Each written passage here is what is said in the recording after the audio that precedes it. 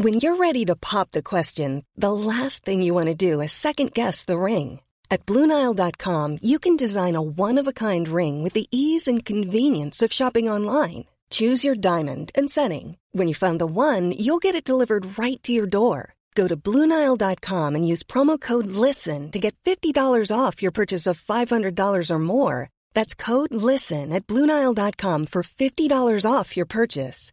BlueNile.com, code LISTEN. Burrow is a furniture company known for timeless design and thoughtful construction, and free shipping, and that extends to their outdoor collection. Their outdoor furniture is built to withstand the elements, featuring rust-proof stainless steel hardware, weather-ready teak, and quick-dry foam cushions. For Memorial Day, get 15% off your Burrow purchase at burrow.com/ACAST and up to 25% off outdoor. That's up to 25% off outdoor furniture at burrow.com/ACAST. Millions of people have lost weight with personalized plans from Noom, like Evan, who can't stand salads and still lost 50 pounds. Salads generally for most people are the easy button, right? For me, that wasn't an option. I never really was a salad guy. That's just not who I am. But Noom worked for me. Get your personalized plan today at Noom.com. Real Noom user compensated to provide their story. In 4 weeks, the typical Noom user can expect to lose 1 to 2 pounds per week. Individual results may vary. Hello, my name is Justin Hamilton, and welcome to Big Squid. I'm just going to get into some housekeeping, get it out the way. My last gig for the year is in Adelaide this Friday, the 20th of December. I'm going to be doing a show with some good friends, performing a year in review live show. It'll be pretty relaxed. And between you and me, I've organised a password which will get you in for 2-for-1 tickets. And that password, all in one word, is Big Squid. So apply that to adelaidecomedy.com for tickets this Friday, the 20th of December, and you'll be able to get yourself a little bargain. That should be a nice, fun show. Meanwhile, the new John Tildanimus show, Time is the Fire, is opening in Adelaide on February 18th, 2020, which is a surreal story about a man and his toy monkey avoiding their enemies by fleeing them via music as a conduit to the past.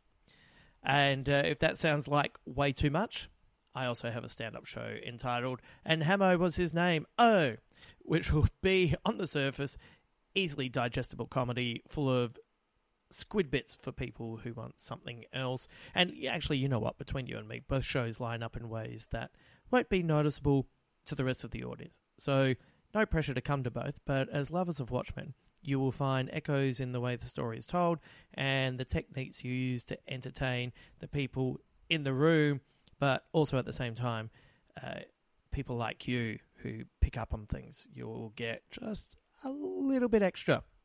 It's just for you if you want to come along. What a phenomenal end to the series, and as stated later, I will be completely fine if the team that created this series of Watchmen give us this and nothing more.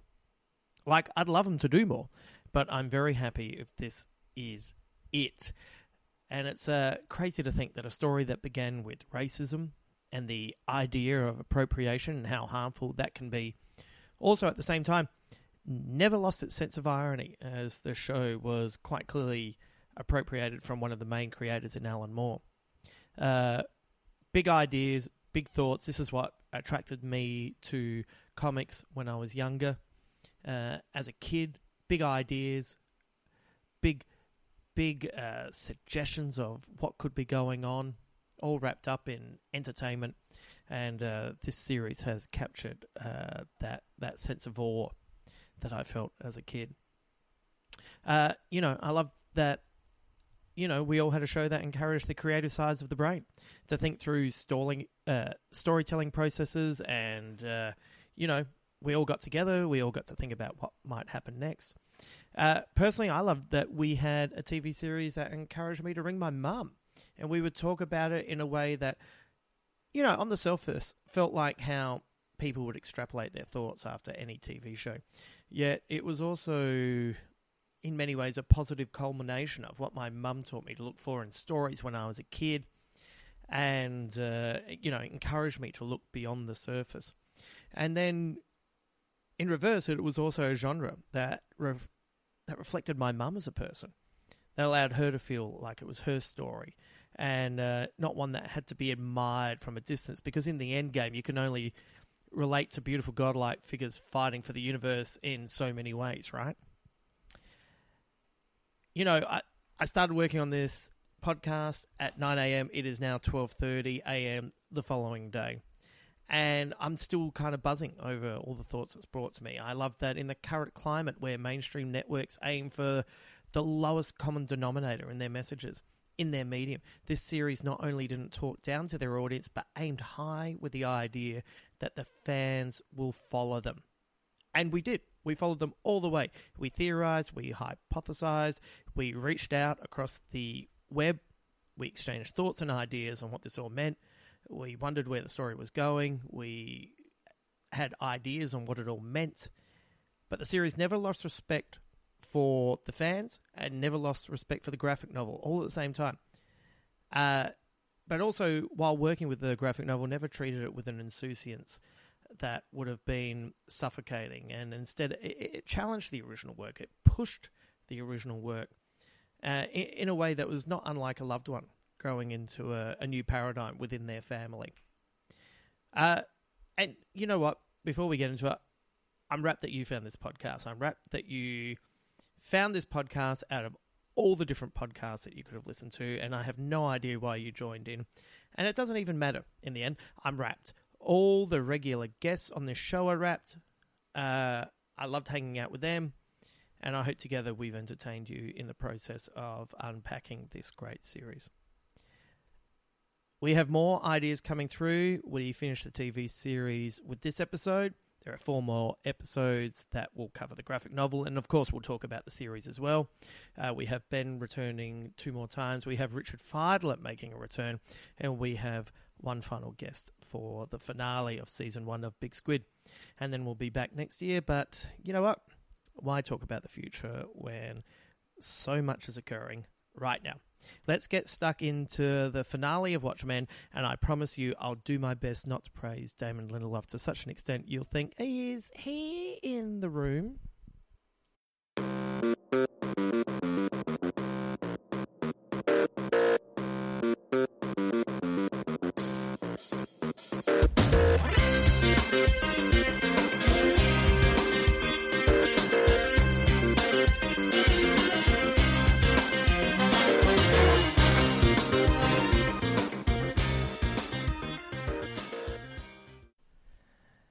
How good is Damon Lindelof? And I need to say, before I even give anyone an opportunity to answer that question, I have stood by him. Do you feel vindicated? Yep, mate. I stood by him at the all the way through Lost, and I think the end of Lost is fantastic. People have heard me talk about it, and I've stood by him. I saw Prometheus. Guess what? I like most of it, and it's not a perfect film. But you know who has not made a perfect film in a long time? Ridley Scott. So I'm not going to put the blame all on Damon Lindelof. I think Tomorrowland is underrated. Agreed. I think there's aspects of Star Trek that I really enjoy. The Leftovers, the first season, is a masterpiece, and anyone who tells you that you should just watch from season 2 on doesn't get it. The second season is even better, and the third season ends brilliantly. And you know what I loved about that last episode of Watchmen? All of it. I loved all of it, right to the very end, and it's made me very happy. And while you were watching it, you didn't even see me fly to the sun and punch it and fly back. Anyway, is verbatim the rant that he does on the side of the street. Yeah, this is this has been the Big Squid podcast. Yeah. Thank you very much for listening this whole series. Yes, and that's it. Iris out. Done. We're out. It's okay if I weep at this point, isn't yes. it? Yes. That was joyous. I feel. I had a note beforehand as we were sitting down to watch. And the you've got the paused still of the opening shot before we hit play. And I took in the moment of, I haven't watched this yet. Right. We've got a new Star Wars film that is mere days away as we record this. And it's a big week for sci-fi endings. This, Mr. Robot finishes tonight, yes. And, supposedly Star Wars. See. Yes, they will milk that for all it's worth. But for what we know of the Skywalker legacy, as they're calling it. Yeah. But just, I was talking to someone the other day about the very first Episode 4, New Hope, and just that thought of you look at it now but forget about what it was the first time you watched it because you were too young to grasp that. So I made sure I took in this moment just beforehand to go, right, hopefully by the end of this, we're in a very, very happy place where we're very excited. And let's remember this moment here before that roller coaster ride begins. It was extremely entertaining from my perspective because I'd already watched it in the afternoon and worked on the script for the podcast. And then, Ben, you turned up, and as we were coming up the stairs, you said to me, so is the ending good? And I didn't say anything, and you said, your silence speaks volumes. And I've been working very hard on, like, it's so easy all the way through it to just lean over and go, hey, oh, look at that. I did punch you in the thigh at one point. But that I can't was remember fine. what the moment was. No, but that it was like, it was this mutual, I felt we were mind meshed in that moment. We were both having a simultaneously joyful experience. But it's fine with you experiencing it for the first time to punch me, but it would be annoying if I'd been leaning over. Well, as I said, I feel like this means a lot to you. I feel like a dark aura would have been emanating off you if you didn't enjoy it. No, I want to commend you on how many opportunities there were, even when the two of us were yelling out, oh, this is about to happen. Yeah. And you didn't even turn from the screen. No, and I have to tell you, as someone who prides himself on being a good audience, it was really messing with me on an emotional level because there are a couple of times, like you heard it, Ben, there are a couple of times where I've just went, oh my God, like Tasma, your wife, Tasma picked the eggs, and I was just like still like I'd had a stroke, like Will Reeves had possessed me and was about to make me climb up a tree. Like, that's how still I was at that precise moment. May I say, you have been, for this whole season, so bang on with your predictions, and so... Not all of them. Most of them have been... Look, put it this way, the ones where when you were saying them, and I was kind of, vaguing out, thinking, what a fucking nerd. This is ridiculous. This is fan theory to the max. Well, still not incorrect, but yeah. No, but it was, and you said it on a previous podcast, and it's so true. It's the genius of this show is not that you could predict what was going to happen, but not how it was going to happen. Yeah. And so it was constantly surprising, despite, kind of realizing halfway through this episode she probably is going to become Manhattan. I mean, you said it, Rove, at the beginning. Like, the poster she's been blue the whole time. Incredible. Yeah, but even then, how we get there, and it was telegraphed last week with the egg, but at the same time, he's cracked the egg and she refused to have it, and he's drunk it. So you kind of think it's just an example. And there have been a multitude. This is the other beauty of this show: a multitude of egg references, right? One almost per episode. Yeah. That it's been staring at you in plain sight. And they must be giggling with glee. But again, you just go, well, that was the egg reference for last episode. It wasn't that this whole thing is wrapped up with the egg. It's like, oh, when he gets zapped and his powers get blown out or the squids rain down or something, that's when it will be passed on to Angela. Right. Not in this wonderful coda at the end of the episode and the whole series. It's it really has been, when I say Lindelof, I also talk about mean by that, like the teams that he surrounds himself with. And, to be honest, I love this so much. When you look at things and you think, I'd love to work on that. But you know what? I love this so much, I'm glad that I didn't have anything to do with it. You would have fucked it up. Or... I would have fucked it up. Or you wouldn't be able to enjoy it. You just can't enjoy it because you've helped build it. And there's... something, I think I told you about the time that I auditioned for a small role in The Leftovers when they were filming in Melbourne. I only heard about this on the podcast. Yeah, and I was wrapped in hindsight that I didn't get it because imagine if I'd hung out with one of the minor actors and imagine if I'd stood next to Jocelyn Theroux and I said, hey, man, I really think you're great. And that poor guy's been up for 16 hours for 17 days in a row. And he says in a very nice way, thanks. And I think, well, that wasn't much. And that's really upset me. And now I can't enjoy this because I love you and you don't love me as much. Anyway, never knew my dad. And it has to be a mutual feedback of love for me to enjoy your work. But do you know what I mean? All it takes is something small for you to then be mildly tainted. You can't always have a Clooney experience like you've had in the past every single time.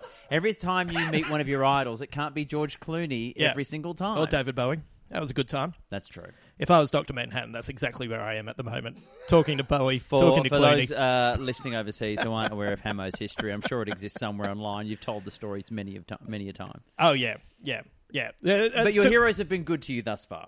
I have been pretty lucky. I've been very, very lucky with being into people, but I've also rolled the dice on some people. Like, I'm a big fan of Mike Patton. And I was once at a Big Day Out after party in Adelaide, and I was standing within like 3 meters of him. But I had read stories where he's been awesome, and I've read stories where he has been awful. And I don't know what's true and not true. And I may or may not have been having a good time. And I kind of looked at him and I thought, I really love you. You know what I'm not going to do? Roll the dice on this moment, because I don't want to throw out my Faith No More albums. I don't want to throw out my Mr. Bungle albums. I want to enjoy Mondo Carne. Like, do you know what I mean? I need to be able to... 100%. One of the greatest concerts I ever saw was Faith No More touring with their Angel Dust tour anyway. So sometimes you just got to be careful with who you roll the dice with. It does affect it, though. I had a few years ago at a Melbourne Comedy Festival, I had a fight with a very prominent American comic, MM, and we got into a big tiff, and it kind of affected my enjoyment of his comedy from then on. Yeah. You know what I mean? Yeah, especially if the person's playing someone that they're not in life. You know what I mean? All of a sudden you see through that paper tiger facade. And but also people are just people, you know? You just get him at a bad time kind of thing. Yep. You know, I have to say, apart from his storytelling and everything, one of the big lessons, I think I mentioned this in an earlier podcast, one of the big lessons I learned from Damon Lindelof was at the end of Lost that you can't be self-effacing online because people don't understand self-effacing.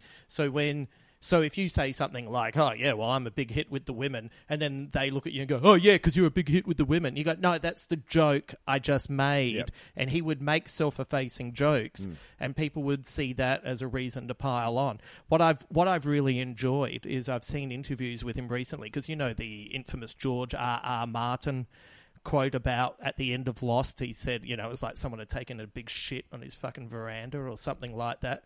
Did he really say that? Yeah, George R.R. Martin. And you know what I've liked? There's been a little bit of fucking pushback from Lindelof where he just sort of says, hey, because he was a big fan and he loves his books and everything, so I can imagine that's hurt him. But now there's a little bit of pushback, which is like, yeah, you know what? Finished it. And now I finished The Leftovers. And guess what? I just finished Watchmen like a boss. So why don't you just write your next book, which doesn't even finish it? Yeah. It has. It's. I've thought about that. It has. Well, take one out. How many do you need? Yeah, how many do you need? Yeah, Tolkien, Martin. How many do you need? Come on. From now on, I'm going to be just Hamilton. But it's got to hurt to have that idea of someone else finished your opus for you. Oh yeah, weird, rightly right? or wrongly. They saw it through and they pushed through and made a path. Even if you decide I'm going to take it a different way or just land it better, the point is they did it first. Yeah. It should have been you has got to hurt. Yeah, it's weird, isn't it? And it doesn't matter. It doesn't matter if he finishes it now or if he finishes it superior. It's still that is what it is in the collective unconscious. More people are going to watch the show than read the book. Right. I would think. Right. In this current age. Yeah, it certainly does feel that way. All right, let's get into the recap, so then we can get into all the bits where we talk about how great this is, and then I fly back to the sun again. We begin in 1985 at Karnak with Adrian Veidt filming his video message for Robert Redford. By the way, what a great thing to add. I have loved the video message to Robert Redford. And just as an aside, the camera person coughing, where they have to go for another take, is up there as one of my favourite moments with, I think it's in True Lies, the Arnold Schwarzenegger True Lies, where one of the terrorists is trying to make his video and the battery's running out on the camera and his crony just doesn't have the heart to tell him. That sort of real world that's brought into those heightened situations, I think, is just beautiful comic. Oh, man, so funny. By the way, this episode is entitled See How They Fly. I was too keen to get into the recap. I forgot to tell you what it was called. Anyway, let's go back. We begin in 1985, Karnak, with Adrian Veidt filming his video message for Robert Redford. The message that will one day be used to fuel the 7th Cavalry. While Veidt films his message in front of his big squid, one of Veidt's workers, a woman who wears familiar-looking glasses, heads into his office to clean up. Alone, she hacks into his computer and reveals vials of Veidt's semen, or cum, the way Lady Drew dropped the funniest line of the entire episode. Okay, so this is one of those moments as we're watching and things, as we realise things and we decide we need to call it out to the group to go, I spotted this thing. Yeah. Mine was spoof. Spoof. It was spoof too. And then within 15 minutes, a more grown-up individual is saying the word cum. Oh, yeah, but don't underestimate spoof. That would have. It did look spoofy, the hand cream. It had the viscosity of spoof. But also, ironically, using the hand cream in lieu of the semen, Yeah. when hand cream is normally how people can get the semen. Yeah. I don't know if that's a squid bit or not. I don't know. It should be. I'd love to know if there were like heaps of takes where they used heaps of euphemisms and then sat down and watched all of them. Is that where you keep your vials of jizz? Oh, no, that's awful. Joy juice. Joy. Oh, Baby gravy. all of it is awful. They picked the right word. Anyway, this woman, she takes one of the batches of semen, batch 2346, and injects it into herself, quoting the words of the original and legendary Lady True. We cut to 2008 and watch as a person approaches Karnak and knocks on the door. Veidt answers the door, and the person reveals themselves to be the woman we know as Lady True.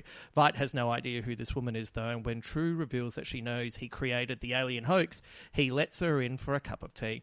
Veidt laments that President Redford doesn't return his calls while showing True his teleporter, not a euphemism, that sends his baby squid, not a euphemism, all over the world, definitely not a euphemism, to maintain his hoax. Can I throw in at this point A euphemism? how much I loved his reference when she knocks at the door and he answers it to say, you know, are you a fan? Yes. And if not, no, you can't use the restroom, suggesting they are two things that have happened in the past. Yeah. People have come all the way to his Karnak hideout in Antarctica just to get an autograph. Oh, here we go. It's like a mint. I haven't taken the toy out of the box. Can you sign it for me? Yeah. Or just, I'm here just to be like the 1 millionth person to find the South Pole. Can I just use your toilet? It's a terrible hiding place, it turns out. Veidt laments that President Redford doesn't return his calls while showing True his teleporter that sends his baby squid all over the world to maintain his hoax. I don't need to say that same joke again. True is dismissive, saying it is a rerun, that she has a better plan to use the power of Dr. Manhattan. Veidt is in turn bemused, saying he doesn't have a hotline to Mars, but True reveals he isn't there, that the video suggests he is there is actually a fake, and instead she has found his frequency emanating from Europa. True has launched a probe that will reach Europa in 5 years, 72 days, 9 hours and 17 minutes, that will take photos of the Doctor. This is how we know that Veidt, with his catapult, knows when the satellite will be flying by, so he can spell out his plea with dead frozen Crookshanks and Phillips. True explains she is going to steal Dr. Manhattan powers so she can save the world properly, like he should have always done. All she needs is $42 billion from Veidt. He's incredulous. Why should he help her? Because she's his daughter, a fact he also finds incredulous. He's never given himself to a woman, interesting, and draws a parallel with Alexander the Great. By the way, he talked about Alexander the Great the way I talk about David Bowie, where you almost get a little bit like if someone looked at one of my albums and said, is that David Bowie? I would be like, oh, yes. How dare you, sir? Oh, how dare you? Lady True reveals how this all happened, but Veidt will not help her. He will give her nothing because he built himself up from nothing, and if she's so great, she can do it on her own too. He also states he will never call her daughter. He goes full Eddie Vedder on her ass in that one. Back in his cell, a joke for people from the 90s. Back in his cell on Europa, Veidt looks out of his window and sees a spaceship descend. He crawls through the tunnel he has dug with his horseshoe and makes a dash for freedom. He's attacked by the Game Warden. After a short scuffle, Veidt stabs him with his horseshoe and explains to the Game Warden that he insisted he wear a mask to make him cruel, to create a worthy adversary, to help pass the boredom he endured in this perfect world. Veidt lets the Game Warden know his final moments that he wasn't a worthy adversary, but he at least put on a hell of a show. What an arsehole. Like, he's the first one too. Do you know what I mean? He's the first one. It was a real twist of the knife. Very cruel. Twist of the horseshoe. Veidt enters the spaceship and is encased in gold for the long journey back to Earth. In the present, Lady True goes to tell her daughter that she is in fact her mother, but the daughter already knows this information. They then release Veidt from his golden cryogenic freeze, and Lady True revels in the fact that he took the time to spell out the word daughter. With her mother and father present, Lady True sets her plans in motion to steal Dr. Manhattan's powers. Meanwhile, Laurie Blake finds herself bound and trapped with the 7th Cavalry. Suddenly, there's a radio message about problems with their plan. That plan is the moment where Angela tries to protect Dr. Manhattan. While Senator Keene tries to find out what is happening, one of the 7th Cavalry reveals to Laurie that it's Wade in disguise, and he'll free Laurie as soon as he can. But before they can act, Dr. Manhattan is teleported into the trap they've set for him.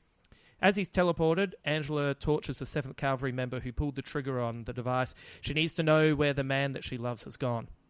Senator Keene talks to his father, Joe Keene, and the rest of the Cyclops/7th Cavalry, that their plan was to wrest power away from President Redford, but when the attacks took place on the White Knight, one of Keene's followers was teleported away in the attack on Angela. This is when they knew Dr. Manhattan was in Tulsa, and their plan changed. Their plan changed to take the power of Dr. Manhattan and make the world perfect in their eyes. Judd and his wife became close to Angela so they could take advantage of this situation. Boo! Boo! Don't That make really me... fucked me up. Yeah, because I love Don Johnson and I know he's playing a part, but that was and that really messed me up because I mean maybe it's my whiteness speaking, but I didn't want to believe that he was a bad guy because he has so much warmth in that first episode. Yeah, and there was so many instances of shades of grey with a lot of the characters here that you weren't sure who you were meant to be cheering for. That I did think, yeah, okay, maybe it's a weird piece of his family history that he's hanging on to, like he said, like it's my grandfather's, it's part of who I am. Yeah. And whether you choose to accept it or not, that's why I kind of keep it hidden. I'm not proud of it, but that's what it is. And I kind of hope that maybe it wasn't as literal as that. Well, I wanted to believe that he was keeping it as a reminder of what you could become and what you shouldn't become. And then, I don't know, like the act was so convincing, his love for Angela and her family. You know what it reminded me of? It's like, you know, when you see Matt Damon turn up in Interstellar and you go, you keep hearing Dr. Mann is the best of us. And then it's Matt Damon. You go, oh, yeah, Matt Damon is the best of us. And then you go, no, he's not. He's awful. By the way, chapter 239 of my ongoing series, I can relate most things back to Christopher Nolan. Just as Senator Keene is about to enter his machine, we've already had a chapter from the Bowie ongoing as well. I've got 2 ongoings. Just as Senator Keene is about to enter his machine that will steal Dr. Manhattan's powers, Angela arrives and explains to him that this is Lady True's plan, that if he steps into the machine, he's about to help her plan come to fruition. Senator Keene has no interest in listening and enters the machine. They press the button to transfer the powers. There's a flash. And then suddenly the world changes. The machine teleported everyone in their surroundings to where Lady True has her device, ready to steal the ultimate power. It was Lady True's plan all along. How did Lady True know about John? That information was given to her by Will Reeves, Angela's grandfather. They open Senator Keene's machine and his liquid form spills out, spreading across the floor. I didn't have time, just before you guys came over, I had a quick look at Alan Sepinwall's recaps. I write the scripts and then I go to my favourites, and I've loved Alan Sepinwall for a long time now. And the actor who played Senator Keene was Bob in Mad Men, and there's a great scene from that where one of the main characters says a very funny, not good Bob, it's a really funny moment. Anyway, good work, Alan Sepinwall. He changed it to not happy Blob, and it was like, oh, Blob, Bob, well done. Beautiful. That's why you're Alan Sepinwall, and the rest of us would love to keep up. Love him. Love so much about everything at the moment. So they open Senator Keene's machine, and his liquefied form spills out, spreading across the floor. True reads a letter to the 7th Cavalry from Will Reeves, and in honour of her deal with Hooded Justice, Lady True kills all of the main players in that conspiracy. Sorry, once again, beautifully played with that, archetypal villain knows that their demise is on their way. Well, what are you going to do? Just kill us? Why don't you just shut up and kill us? Yeah. Are you going to kill us? And then True's response is, oh yeah. Yeah. Yeah. Yeah. Yeah. Oh, man. Hong Chow was so good. Oh, but so beautifully done that then you see the fear in everyone's faces of, great, thanks a lot. Except I don't know the character's name, Judd's wife, who seems to accept it with quite a lot of serenity. She shuts her eyes and just... Well, if anything, she seems like she's the toughest one there. Yeah. When Laurie absolutely goes... playing for keeps. Oh, yeah. When Laurie goes and confronts her in the 7th episode, she's got a steely resolve that, man, she's involved. But that real animalistic... archetype in your DNA. Yeah. That just when you are backed into a corner and you are afraid is when you bare your teeth and you lunge. Oh, yeah, for sure. Yeah. And also, Lady True is Adrian's daughter. When are you going to do it? What? I did it 35 minutes ago. Yeah. Why don't you just kill us? Yeah, all right. Yeah, sure. I got some things to do. Might as well get this out the way. Love it. How do you think Will's going to react when he finds out she didn't read the whole letter? When she gets back, so did you read the letter? What happened when I got to the bit at the end? I got to the first 2 sentences. That's the second season, and then she forces Angela to go back in time and make Lady True do the whole thing. 9 episodes. I'll watch every episode, and I'll do as multiple times. Yeah, multiple times, and I'll do a podcast that's as deep as this one. True waits for the powers to be transferred for her to ascend to godhood, but as her machine kicks into gear, frozen squid drops from the sky, causing damage throughout Tulsa, destroying the machine and destroying Lady True in the process. Laurie rings one of the Dr. Manhattan booths and tells Angela to run to safety, and she finds sanctuary in the old theatre. Inside, she speaks to Will, who looks over her children. This is where John teleported them to safety. Will talks to Angela, explains that this was all John's idea, even passing on the information of where he'd be to Lady True. He was the architect of his own demise. Will asks Angela if she took his pills, and when she says yes, he declares now Angela knows everything, his origin story. Will also says to Angela that at the right time you can't make an omelette without cracking some eggs. And then this will mean something at the right time. Angela doesn't understand this, so Will guesses this isn't the moment. Angela invites Will home to stay with them for a couple of nights at least. Back in Karnak, Veidt celebrates their victory by showing Laurie the original owl ship, Archie, that can take her and Wade back to civilization. Laurie tells Veidt that they're going to arrest Adrian for his crime of murdering 3 million people with his big squid hoax. Wade shows Veidt a copy of his video that will help indict him, showing that they have some proof. Adrian begins to lecture Laurie, but Wade knocks him out, and together they drag Adrian to the owl ship. After the frozen raining squid have stopped, Angela takes her family to her secret headquarters and they travel home. Will tells Angela that he liked John, but he could have done more. As Angela cleans up the broken eggs she threw on the ground when John was attempting to make pancakes, she suddenly remembers their first time together, when John told Angela that he could pass his powers into an egg that, if consumed, would pass on his powers, his abilities. She opens the carton and finds one egg left, undamaged and whole. She takes it outside and steps to the edge of the pool. She breaks the egg and eats it. With one careful step, she gently brings her foot down on the surface of the water in the pool. She hesitates, and our story ends. So beautiful. It was beautiful. Oh yeah, it was so good. It was so good. So look, let's just get back to Lindelof quickly. But he's known unfairly for his endings. I've already said the ending to Lost gets a bad rap. People hated the ending of Prometheus. Blah blah blah blah blah. But in his defense, people who didn't like the ending of Lost are wrong. And everyone's entitled to their opinion. And as I said before, Prometheus was made by Ridley Scott, who has made one good movie in the past 25 years. And even then, he came in at the last minute. And so that was more a movie about how good Matt Damon is. So, I would say that's probably, not that great a movie on his part. Anyway, the ending to each season of The Leftovers is pitch perfect. So what I'm asking you guys is just say yes, and then we can get on to something else. Yes? All right. Now, Mr. here's my first Lindelof, are question. you looking for legal counsel? Mr. Hamilton is available.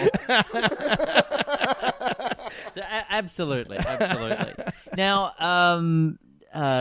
do you? Maybe I'm just remembering things differently. Yeah. But I know that there was also the ending for The Sopranos was very controversial. Oh, as yeah, well. for sure. Like, I remember Lindelof and Carlton Cuse saying that when they saw the ending of The Sopranos, they were like, oh my God, this is brilliant. And then when it started getting slaughtered, they were like, we are in so much trouble. And that's a sign. That's one of those examples of being self-effacing online. I don't think is a good idea because people don't get it and it becomes part of the narrative. So do you think we're just more used to these type of endings now? Or is it how we get there? Is it the fact that this isn't the end of a 7-season run or something like that? It's just this story. And in many respects, I think, certainly for the three of us, we were watching in that moment, especially for us not having watched it already, that as it was beautifully timed with how that foot was getting closer and closer to the surface of the water, we were all really feeling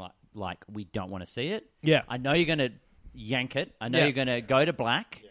And I want that to happen. Yes. And the longer you hold it, the more I know it's going to be such a brilliant release at the end of it. Yeah. But is there a time where maybe that couldn't have happened as much? Are we just more used to that ending, that's the ending we actually want over a more definitive, we see the step happen? Yeah, that's interesting. I think, I feel like we're probably have a better sense of the literature of TV and storytelling. So, Also, if you've been watching this show carefully, he says in the last episode when he's standing on the water, Yeah. remember the water, this will be important later. oh yeah, he said that I in the last don't episode. need to see her step on the water. No effect of her going and turning into a blue, version of herself is going to be as cool as what's going on in my head. Yeah. And that moment, it's like, and so much of this episode was wrapped up so beautifully and neatly. So most of our hanging questions have been answered. Yeah, the I'm important glad for a ones. little bit of ambiguity at the end. Well, that is almost what you want, isn't it? Yeah. It's that idea of, well, in your head, maybe it was just happened to be the one egg that didn't crack when you drop Yeah. a carton of eggs, which can happen. And now she has then salmonella. and now she is literally going blah, blah, blah, blah, Yeah, blah, blah, blah. yeah. And now she has salmonella, and season 2 is Getting her Angela stomach recovering. pumped. Yeah. And Would you eat the egg? There was a part Oh, of me. would I eat the egg? Would you eat the egg? Yeah. You would? Yeah. No hesitation. Yeah, because I just know that I'm heaps right about stacks of And things, you, so I'd fix you the world. love protein. You love And I love protein. That's why I'm so probably jacked. I felt I would have kept it a bit longer. There was a part of me that was almost thinking she keeps it. Yeah. And because the way Topher looked at the Sister Knight Oh, yeah. outfit Yeah. had me thinking we're getting shades of Will's son Yeah. looking at his. Oh, yeah. I've got some notes on that. That had me thinking, geez, maybe we see later on it's Topher that comes and opens the fridge Well, and there's, that's one, why egg, I there's did- one egg left in their but fridge. You know, Will is mad for eggs. The last thing you need is Will comes in and is like, no, now Hooded Justice is the most powerful person. That could have been me. Because I found it very interesting that there seemed to be no deliberation or no weighing up. Because, I mean, this isn't just like, oh, hey, I'm taking some supplements and I'm going to be a better version of me. It's like, no, you're becoming a new species. Like, this is like an ant turning into a human being. You're going to have an experience of life that you don't even have the words to describe. And it put me in that great position that you want to be in when you're watching stuff like, what would I Yeah. do in that position? Is there a part of you, Mr. I wish I was in the writer's room? No, I don't. Because I feel like I wish I was they just on the mapped outside. out multiple storylines and multiple ways that this could have gone. Is there a version of this ending, do you think, where she just breaks the egg? She doesn't eat it. She just... Oh, yeah, It yeah. just or throws it away, does something where I don't want that responsibility. Yeah, look, I'm sure there are earlier iterations where there isn't even the transference of power. I feel like it's the way the series is layered. One of the squid bits that I noticed was, and I don't know, I'll get to it a bit later, but it's when the clapboard at the start, it's the date of the episode being released. And it says take 11. And it's like, were there 11 versions of this script? Are you sending us a little message that, you tried heaps of things? I could imagine that they went in lots of different directions and, not eating the egg, not breaking the egg and doing that scene is still She pretty gets tough. completely confused and tries to shove the egg up her bum or something. Oh, She my has to God. lay- I don't know, who knows? Yeah. She becomes Dr. Manhattan over So a many slow options. release. I remember the 90s. Maybe a more interesting question than would you eat the egg? Sorry, I feel a bit... I just got that. Yeah, okay. Sorry, I feel a bit giddy because I'm just having a really good time. More to the point of like whether you would eat the egg, do you think that a normal human being has the capacity to take on that responsibility? Because as Will says about, remember John was a Right. human being before he was a god. Right. And Will says he didn't do enough. And it's true. He didn't do enough. So- he fucked around in Vietnam and then fled the planet and didn't fuck it. He could have doubled the water supply. He could have Yeah. gotten rid of global warming. He could have done so much. Yeah, so my actual real question after the question where I said that you have to agree with me was Demanded, nay. No, I did demand, and rightfully so.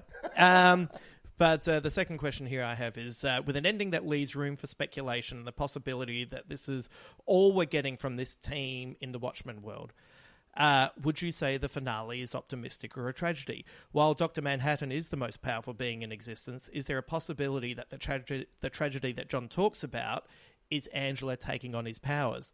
And remember, in the comic, John once stated that we're all puppets. He can just see the strings. So is it like, like it's not just the ambiguity of did she get his powers or did she get salmonella and drown at the bottom of the pool?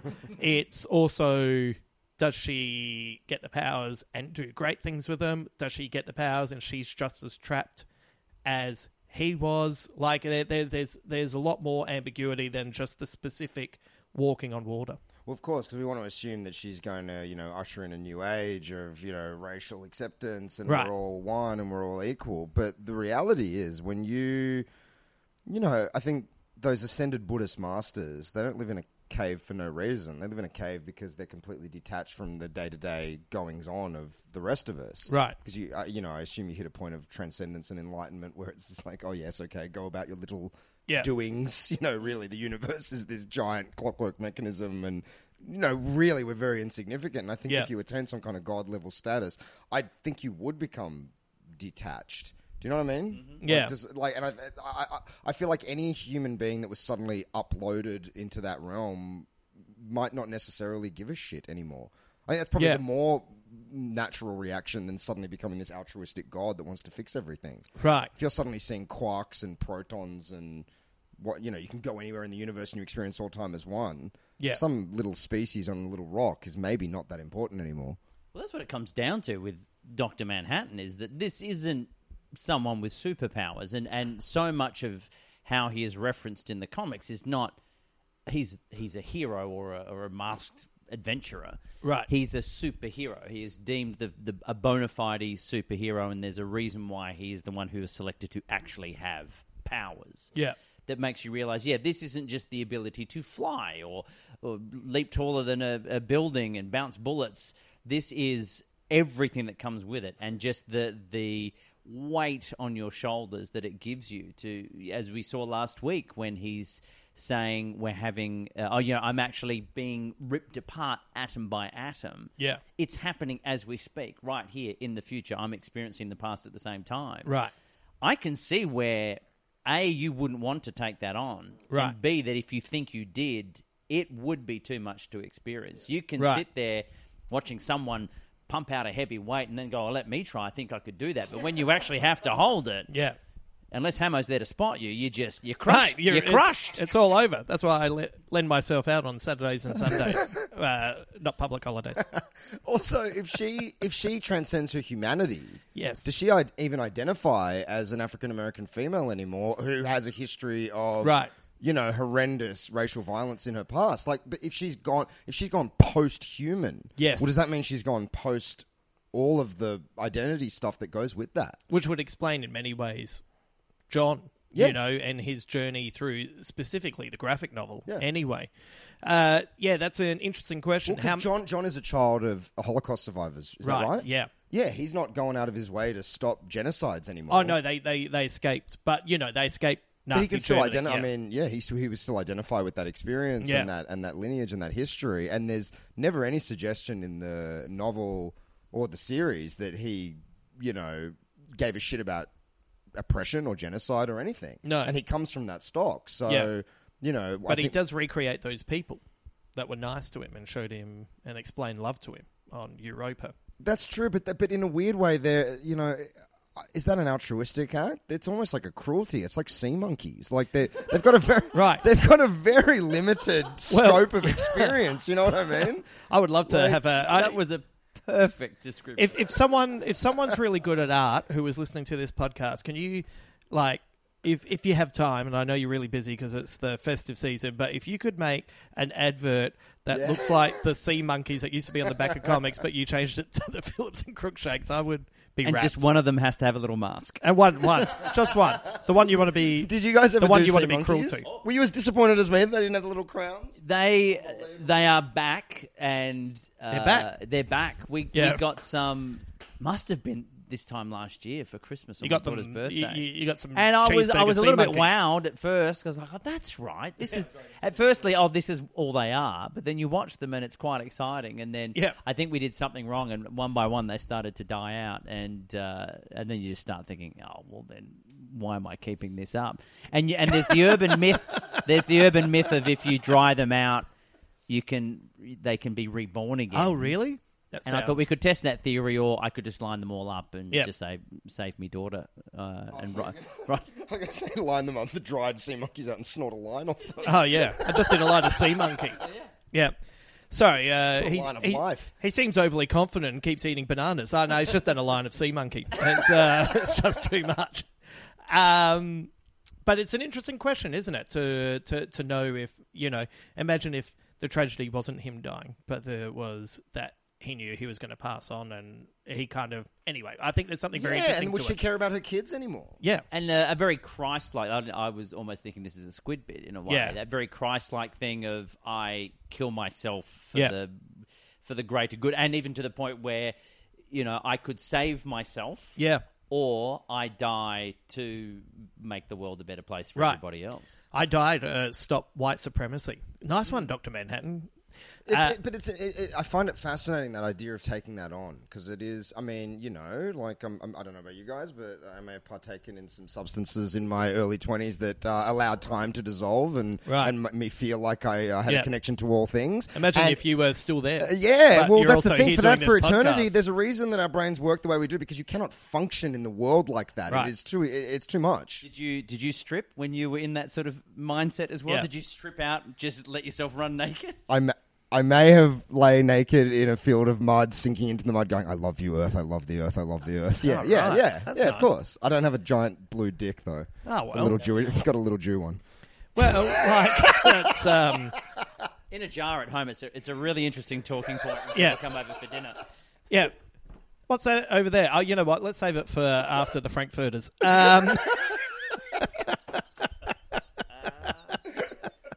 Look, I don't want to overreact. Let's get tattoos. Let's get tattoos of my face beaming because Lindelof and Co. nailed it. So I wrote this question, and I reckon it's maybe a bit hard. So I'm going to change it slightly. I originally wrote, who was your MVP for the series? But how about we go, who were your top three? And I think even that's difficult. Mirror face, Looking Glass. And for the give me... pathos Oh, and the depth of character. Yeah, I feel I like want to there was know no why as more. well. There was no more character that was that carried the weight of the events as that character did. I felt like every time you looked in his eyes, there was a real depth of emotion. Yep. It has to be Angela. That if that's not number one, I'm not quite sure who else is. Perhaps Will would be up there.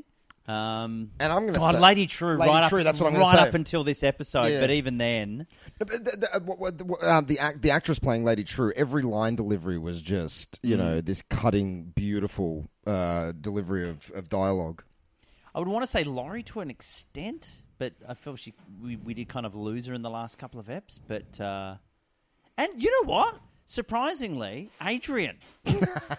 I think when you consider where he was when we left him at the end of the comics anyway, where he started here, where it all seemed like we're just going to see the beginning of his demise. Yeah. Like even there was a point where I think even Hamo had this early of the idea of okay, we know who the statue is. The statue literally is him.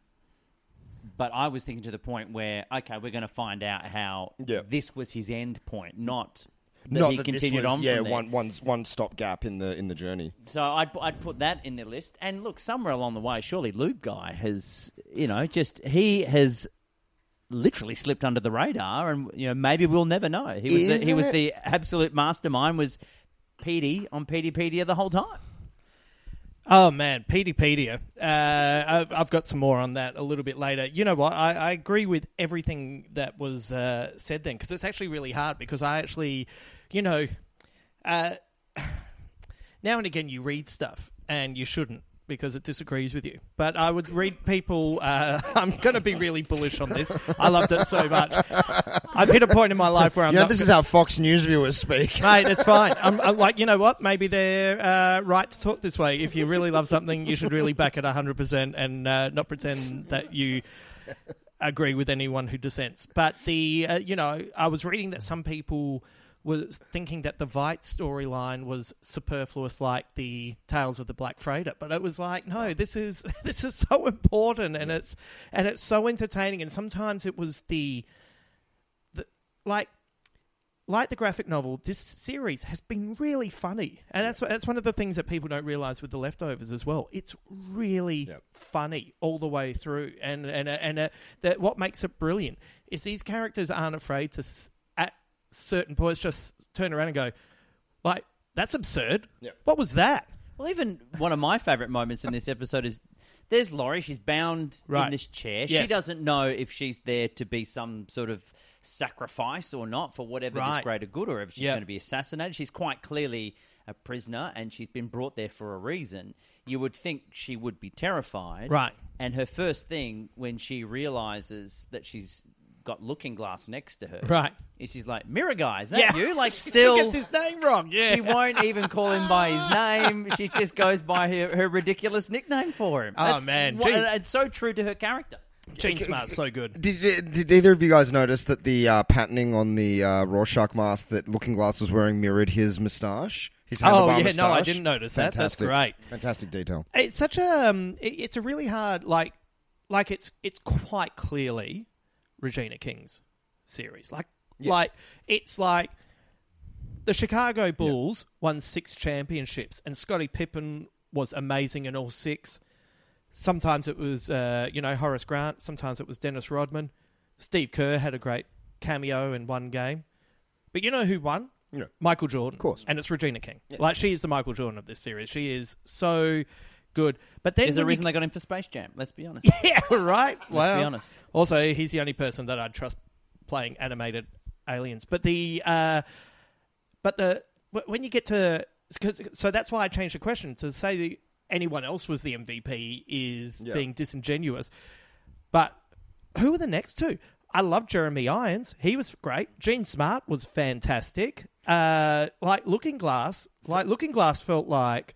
I kept saying he was the Rorschach of the series, but he was like the actually cool Boba Fett of the series. Well, he was also a lot of the moral conscience of the series as well. You know, like, I think a lot of them are very kind of conflicted in their morality. Right. And go back and forth. And you see a lot of stuff. You know, even that first episode where Regina King's character beats the shit out of that guy. And it's like, yeah, cool, he's a white supremacist and he deserves to get dragged into a bathroom and beaten up. But not really either. If we're living in a civil society that you know, isn't violating people's rights, then you know it's a bit fucked up. I don't recall a moment in the series where he does anything that strays from his own personal morality. Right.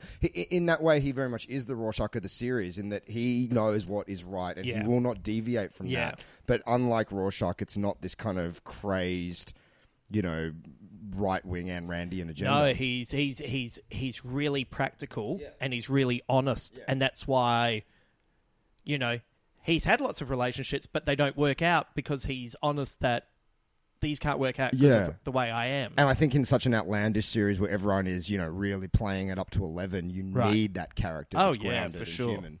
But I also appreciated that we didn't need the resolution for him and Angela with the betrayal in inverted commas over the cactus. Right. Like, there was so many little elements that in part felt like, oh, do we need some sort of resolution there? Right. Do we need Laurie to have something with Dr. Manhattan? She'd been calling him on this phone. There's obviously some connection that she still has, this loss that she still feels.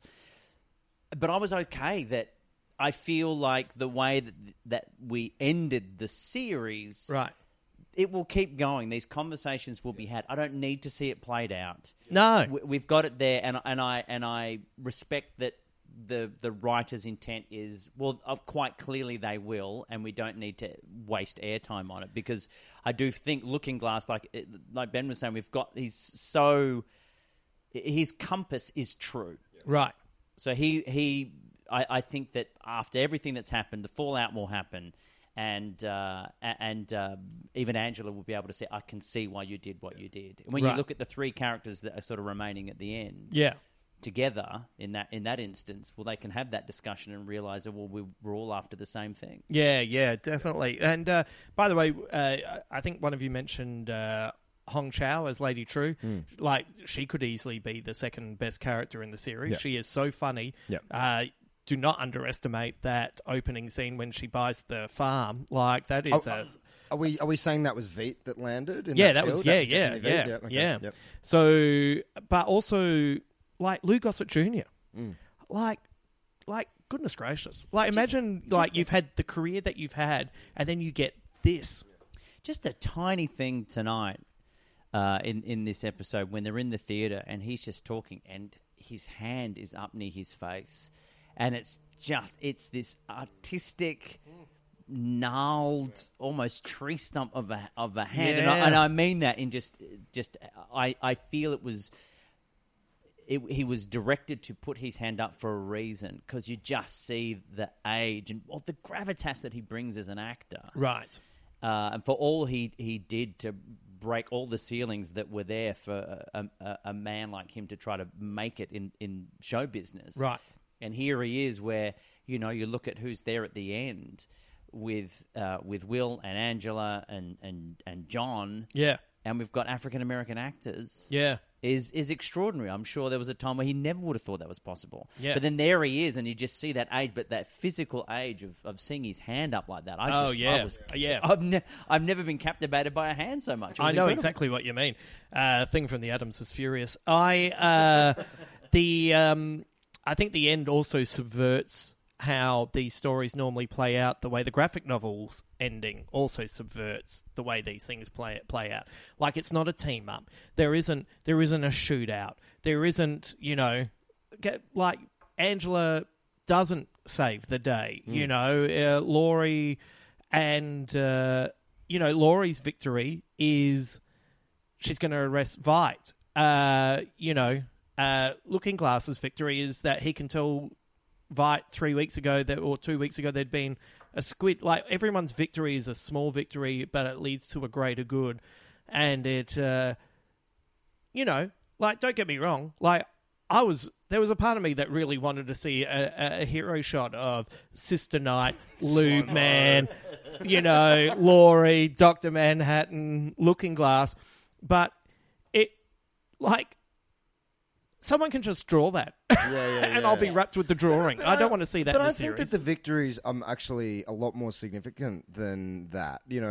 Looking Glass can finally let go of being a prisoner of his own mind. Oh, yeah. And he's found the truth. Yes. Laurie can finally make peace for her complicity in an appalling... Oh, yeah, sorry. I was speaking more from an action point of view. Yeah. But emotionally, I think their arcs are... Their victories are huge, Yeah. And then, and just on a metatextual level with Angela, for an African-American woman to become... I mean, assuming she doesn't just plunge through the water, that egg did contain the powers, she becomes... God. Right. It's on a metatextual level in 2019, that is a profound statement for a mainstream television show to be making. Oh, so many people are going to be upset with that. Yeah. That's great. Yeah, but conversely, so many people are going to be really empowered by that and, see a vision that has not existed before. What they've done is, with that final image, they've given to young... African-American women in the real world what Angela felt when she saw the cover to Sister Nun and didn't quite know what it was. 100%. Yep. So, as above, so below, that's what's happened within that story. And it's amazing. And, you look back at the poster, it says Watchmen, she's looking straight at us, there's a blue glow. Do you know what I mean? Like, they were telling us right from the start. I mean, that's the genius of the series in terms of its mirror of the book, is that much like the book, it's been telling us everything. There was nothing, and I mean this in the best possible way, there was nothing in that last episode that was like, holy shit, I never saw that coming. Yeah. It was all like, oh, it was there all along. Yeah. Much like, the man with the End is Nigh sign, rooting through the bin an issue before it's revealed that it's Rorschach. It's right there. Yeah. But, the way it's unveiled is delicious. Yeah. But a really good creator gets you to that endpoint that you wanted to be at anyway. Right. But does it in a way that still makes it feel like, but I didn't see that coming. I know we've had this conversation before. I don't know how much, whether this was done on mic last episode or not. But sometimes that's where people can go wrong when they're writing shows, because they feel the need to put the weapon in the hand of the person that never should have had it in the first place, just because, quote, you didn't see that coming, did you? Yeah. Or storylines that get changed because, everybody sees that that's where it's going to go. Right. And there are shows where I feel, maybe they went wrong, or movies where they went wrong because they're feeling like they need to intentionally throw the audience members. Yeah. And in doing so, ruin their own logic. Right. But what was so beautifully done with this, like you're saying, is that it took us there the whole way. Right. And, we were walking a path that most of us at some point were going, okay, this makes sense. And, I think it was almost perfectly timed where almost every step as I'm taking it over onto the next, footstone. Right. I was, oh, yeah, okay, right. Yes, that's right. That's exactly where I need to be. That's exactly where I need to be. I wasn't sort of jumping ahead. It was happening just at the right speed for me to, like, right in the scene right before Angela realizes the eggs. I'm like, no, the eggs. Yeah. I know. Wait 30 seconds, and we're going to convince you that, or confirm that that's exactly what it's meant In your to be. defense, just before that, you did yell out spoof. But also, what a feat of writing to have you, to unveil all this stuff in such an outlandish. I mean, it's this series is fucking nuts. Oh, man. It's nuts. Yeah. But there was never a moment where you were like, "Oh, come on." Right. Oh, for fuck's sake! It No. all made logical sense within this world, which is a really clever. I had that as Jeremy Irons is walking onto the ship. Right. With this being the end point, and then, Dr. Manhattan in this almost Faraday cage, and how it's all going to wrap up, and it's, all his powers are then condensed into an egg, that at some point I feel like they must have crafted the ending to at least be Angela gets Dr. Manhattan's powers. Right. How do we work back from that? And it must have seemed so ludicrous as I'm going to create a giant squid that is going to drop into New York and it's going to zap half the population. But it makes sense the way it gets you there. It's the analogy I always use, and I think I've used it on the podcast before. It's going from the black and white land of Kansas to the bright and colourful world of Oz. And if it's done the right way, you can watch, if you watch that movie, just the first 5 minutes and the last 5 minutes, you go, what? These are two different films. Right. What on earth are you talking about? Yeah. But if you watch it right through from start to finish, it makes absolute sense and logic. Just quickly, before we move on from You don't have spoof to be too quick. much, I'm here forever. I just want to make a wonderful mention of the line, "She shot herself up with your legacy." Oh, yeah. By Lady True, talking about how her mother impregnated herself. Oh, man. Just so the best. what a wonderful line. That was line of the night for me. Oh, my God. I genuinely may have fallen in love with about most of the cast. Like, if Hong Chau turned up now and said, "Hey, Hamo, do you want to go on a date?" I'd be like, yes. If Tim Blake Nelson showed up and asked for a date, I'd go on a date with Tim Blake Nelson. Don't worry about that. 100%. Oh, my Lord. That was such a great line. There's so many good lines. There's not a wasted word in the whole series. Just in terms of the writing and, wrapping everything up, what else is great is leaving enough dangling threads that we can continue to have these conversations. So much media or whatever you want to call it today is, shit, we've got to please everyone on Reddit. We've got to, tie all these bows. And that's why things die so quickly. Can you imagine if 2001 Space Odyssey was released in 2019? It doesn't make any fucking sense. Yeah. The reason people are talking about it 40 years later is because there's multiple interpretations. There's room to breathe. There's room to go, room what do you reckon that think. meant? Yeah. And it's beautiful. It keeps a work of art alive, as opposed to just closing it down like, no, this is what the creator meant. I mean, death of the author is something that I'm very much into. I don't really care what the author intended. Right. If there's enough openness into it. No, I agree. Ambiguity in art is my favourite thing in the whole world. We need it. It's really hard to do in the world of comedy. Yeah. Because comedy is about, anyway, I'm an only child. But, so I'm going to make this about me. So I feel like you'll feel comfortable with this. But, so when I did the ballad of... you and I. When I did the Ballad of John Tildanimus, the second part of it was 45 minutes. It's a 45-minute show or chapter. That's all it is. And that consistently had people walk out because it was it was designed specifically to give you the feeling of purgatory. So it's the same radio station with the same person talking. He's always talking different things, but it's always in the same pattern. You keep hearing the same old song, which is literally the same old song playing. Yeah. He keeps getting phone calls about the same person being dead. And, there's little changes within that. But, but for the first 35 minutes or the 45 minutes, it is deliberately designed to make you go, what is happening here? Yep. And then there's a solid 6 minutes of why Bohemian Rhapsody is a piece of shit movie. And then it finishes Really, on an truly ambiguous note. Like it was designed to have a bit that would reward everyone for sitting there for up to that point, because I'm going to give you heaps of jokes. I'm going to give you heaps of jokes on a very solid topic that you can understand, and then I'm going to get back to a moment of ambiguity. And without fail, that was the one that I had the most people walk out of, Of course. And Because people are uncomfortable sitting in any emotion other than kind of sated happiness. right. It's exhausting. And this is still in the spirit of the graphic novel, because one of the reasons we love the graphic novels was we're sitting there going, what do you reckon happened? Yeah. Like, what do you reckon happened? But also that this series has been so successful without having to rely on that. Right. Like if, for it to be successful without it being, well, if you're a fan of the graphic novel, of the comics, then this is the show for you. You could have no concept of really what any of the characters are. Yeah. And it was only up until maybe the midway point where my wife has never looked at a single panel from the comics, was asking the question, so again, who's the Dr. Manhattan guy? But only just like, is there something I've missed along the way? I reckon there's a lot of projection of people, like people's partners who haven't read the graphic novel or who have tried to watch it, and they see stuff and they go, well, I don't understand what's going on. That must be from the graphic novel. I'm not going to watch more, without realizing, no. That bit that you don't understand is going to be explained in the next episode. Well, that's the thing. She's very good at understanding. I will wait till the end before I pass judgment, but I'm just double checking. I'm not meant to know yet, right? There's something I haven't missed. This is something that will come. Correct? Right. Very Dr. Manhattan in its own way. Yeah. And I said, look, I can explain what the squid thing is to you.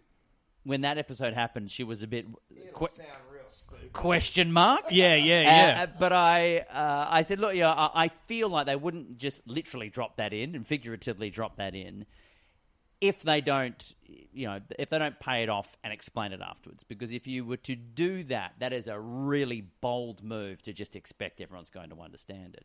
And that's what I think they've done so very, very well. Yeah. Is giving you enough to gnaw on if you really, really wanted to. Yeah. But also, if not, it's really pleasurable, it's weird, but also it's explained along the way. You know what would be interesting, and I hadn't really thought about this until, you were saying that. I would love to hear from anyone who's watched the series who's now going to read the graphic novel. My girlfriend, who I love her very much, but fuck, man, she cannot stay awake for more than 45 minutes of them. It breaks my heart.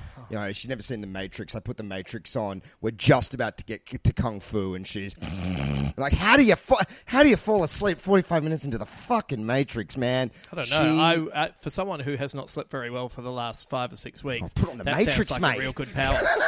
I'm loving that.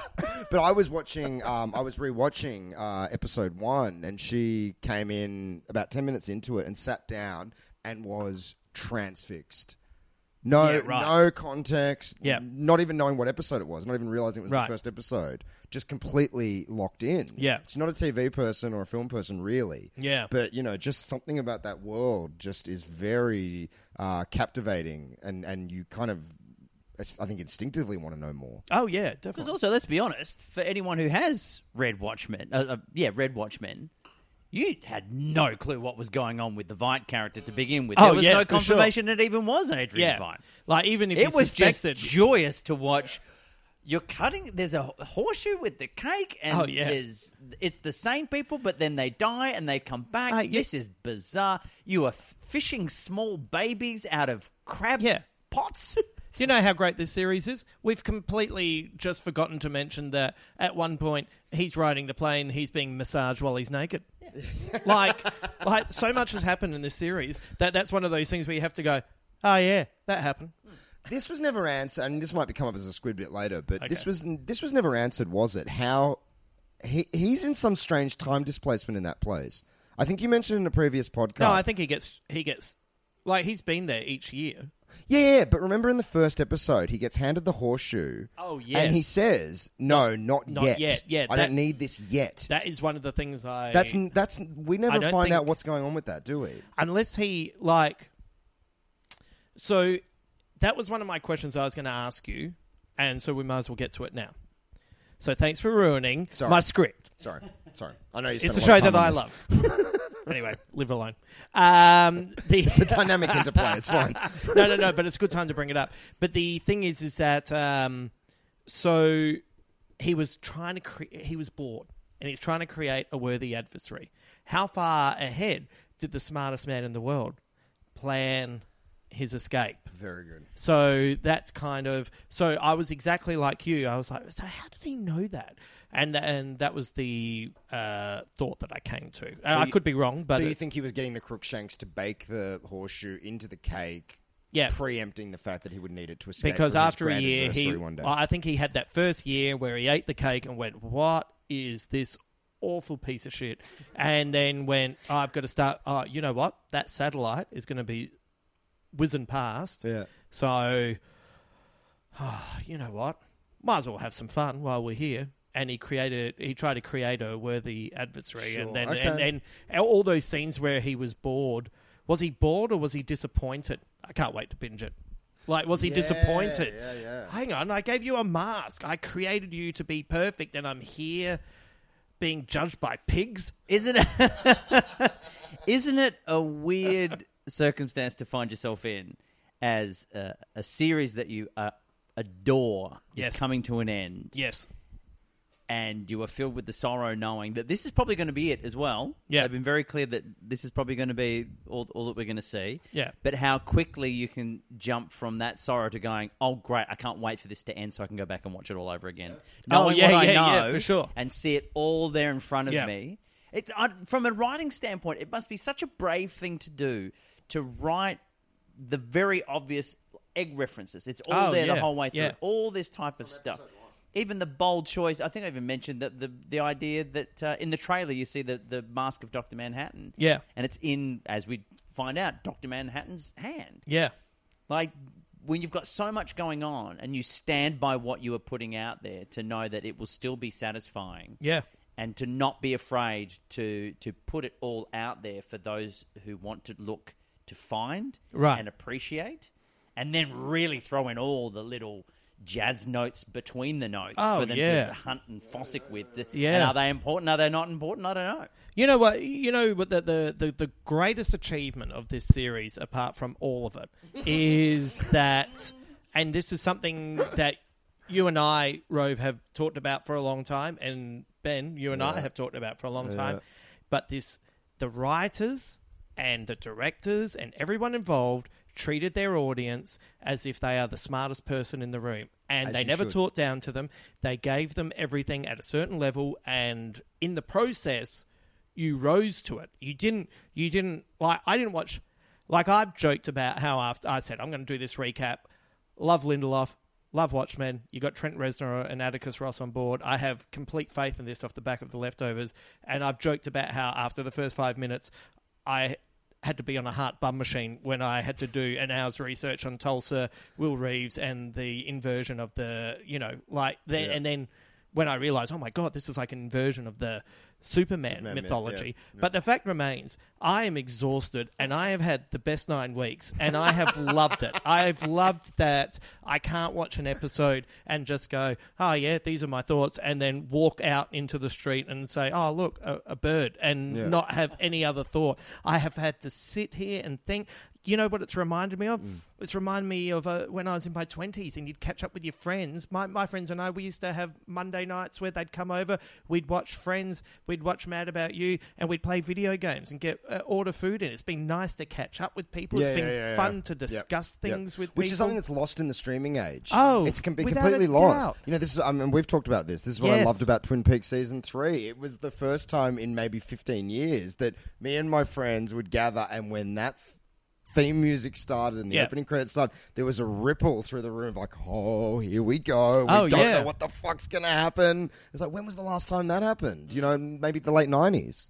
But that's what I think has been done so beautifully with this. It is that week to week you get to digest, and I think the problem that can come from streaming something is that even in the moment you are watching it, you don't bother to digest it. No. You don't bother to look for anything that might be hiding. You don't look for, is this egg reference important? Who was Will Reeves? Because your brain goes, I'll find out in the next episode. Right. Who is this character that's in this weird manor house with what could be clones and a cake with a horseshoe? Right. Don't stop to think about it. Don't theorize. Don't hypothesize because, well, I'll just even skip the end credits to jump and the opening credits of the next episode so, to you get know into what? it. That's the most insidious part of modern storytelling is the button that comes up at the end of an episode that says Skip credits. Skip credits. Yep. Like, whoever invented that, you're an arsehole. And I mean that in capital letters in Helvetica font.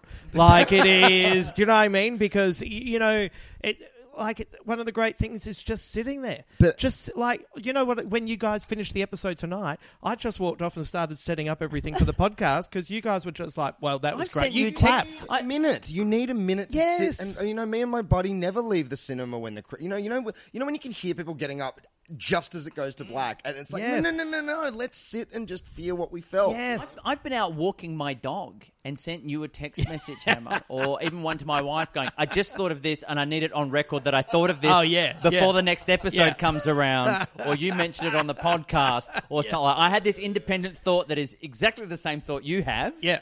But I need to do it now. I just thought of this now. I want it logged with a time code. Yeah.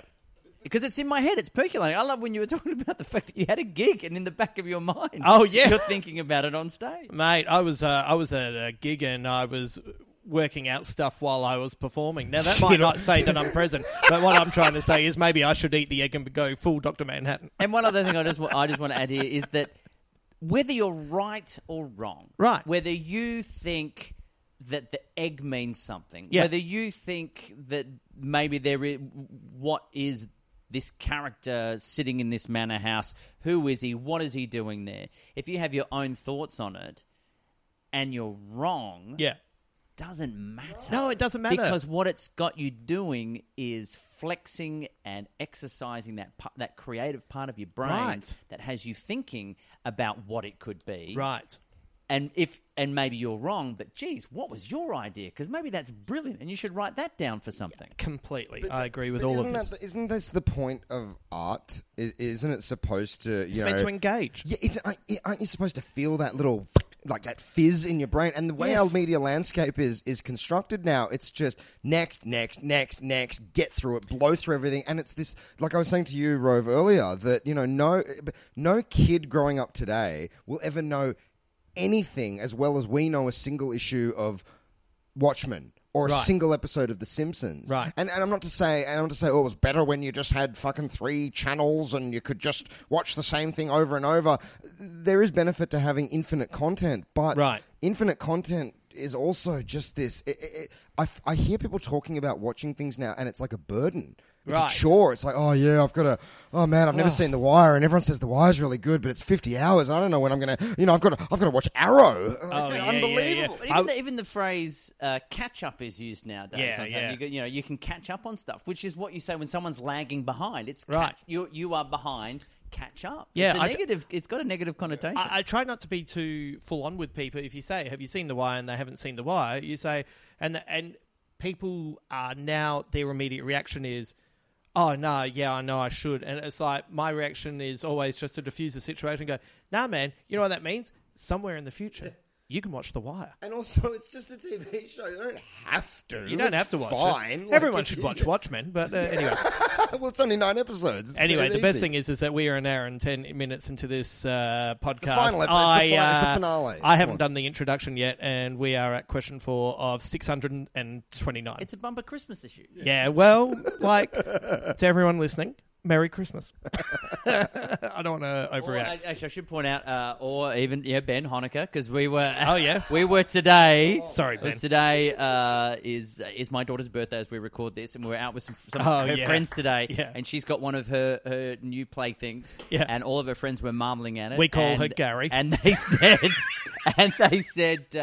oh, I want one of these too. And I said, well, you can put it on your Christmas list. How about that? There's still time. Until one of her friends put up her hand and said, I'm Jewish. Oh, really? And I thought, that's a fair call. Yeah. Shame on me. No. But I will accept that. You weren't expecting it, not in Australia. No, that's true. That is very true. Has Rove told you, Ben, that his daughter, who I love her so much, and she's so smart. She used air quotes on him recently, and correctly, and that was the bit that upset me. I was like, is there anything worse than having your legs cut out by a child? It's just it was using the phrase "I know you're," and then the air quotes went up, trying to be funny.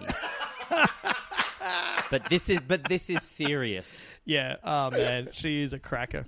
I can't remember who it was. I think it was like the lead singer of Slayer or something. Some guy that everyone worships, and he was getting his Rock and Roll Hall of Fame, and there's a picture of him like doing his tongue sticking out doing the devil horns, and his daughter's just standing next to him with her eyes rolling, just like, oh, Dad. Dad's being satanic rocker again. Doesn't matter how cool you are. It doesn't matter how many accolades you have. You're never going to be cool if you've had to tell someone to go to their room. And if you don't tell them to go to their room, you've been a bad parent. So, question 4. The Watchmen world is often seen as a cynical world, a dark world, but as Laurie states to Veidt, the world often seems on the verge of ending, but it never does. Is there a sense of genuine optimism in this TV series compared to the graphic novel? What do you reckon? 100%. Yeah, I think so too. 100%. Yeah, I think so too. And despite what is put forward, which is there is still division. Yeah. Race is a big issue. There was even a line about you took our guns. Yeah. You make us say sorry for the color of our skin. Over and you make over make us have to apologize for people who died generations ago. Yeah. That is arguments that are still that are made in this very real world of ours. Yeah. It can have a very bleak outlook, but.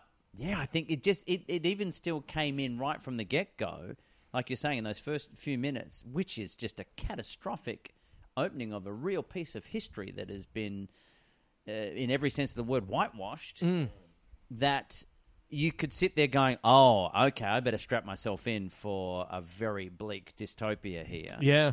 But then by the time we get to that opening scene, there's an air of positivity. How this character has touched this small child, and he's now going out into the world, and what is he going to be? And then we see who Angela is as well, and all of a sudden you realise, oh no, you're showing us scorched earth and the green shoots that are popping up that can show you what the future still can be. Oh yeah, no, that's a great metaphor. That's really good. Yeah, I agree totally. I was, I have to be honest with you. After the last episode, which I've loved every episode, but I was bummed out. When I was talking to Mum straight after the episode last week, because my mum's cool. Your mum is very cool. Andrea nailing it. Yeah. She, my first words to her were, "Man, I'm really bummed out because." John was always my favourite character in the graphic novel, and I was always drawn to him because there was an air of tragedy, regardless of whether he did right or wrong in a situation, and the idea that he could see everything but was trapped to play it out anyway, but also the mild indifference to it because it was just what happened, so why would you be emotional about it? To see that moment where... they give you the hero moment where Angela goes out, she's taken out all of those racist assholes, and then he finally appears and is just boom, heads exploding, boom, heads exploding.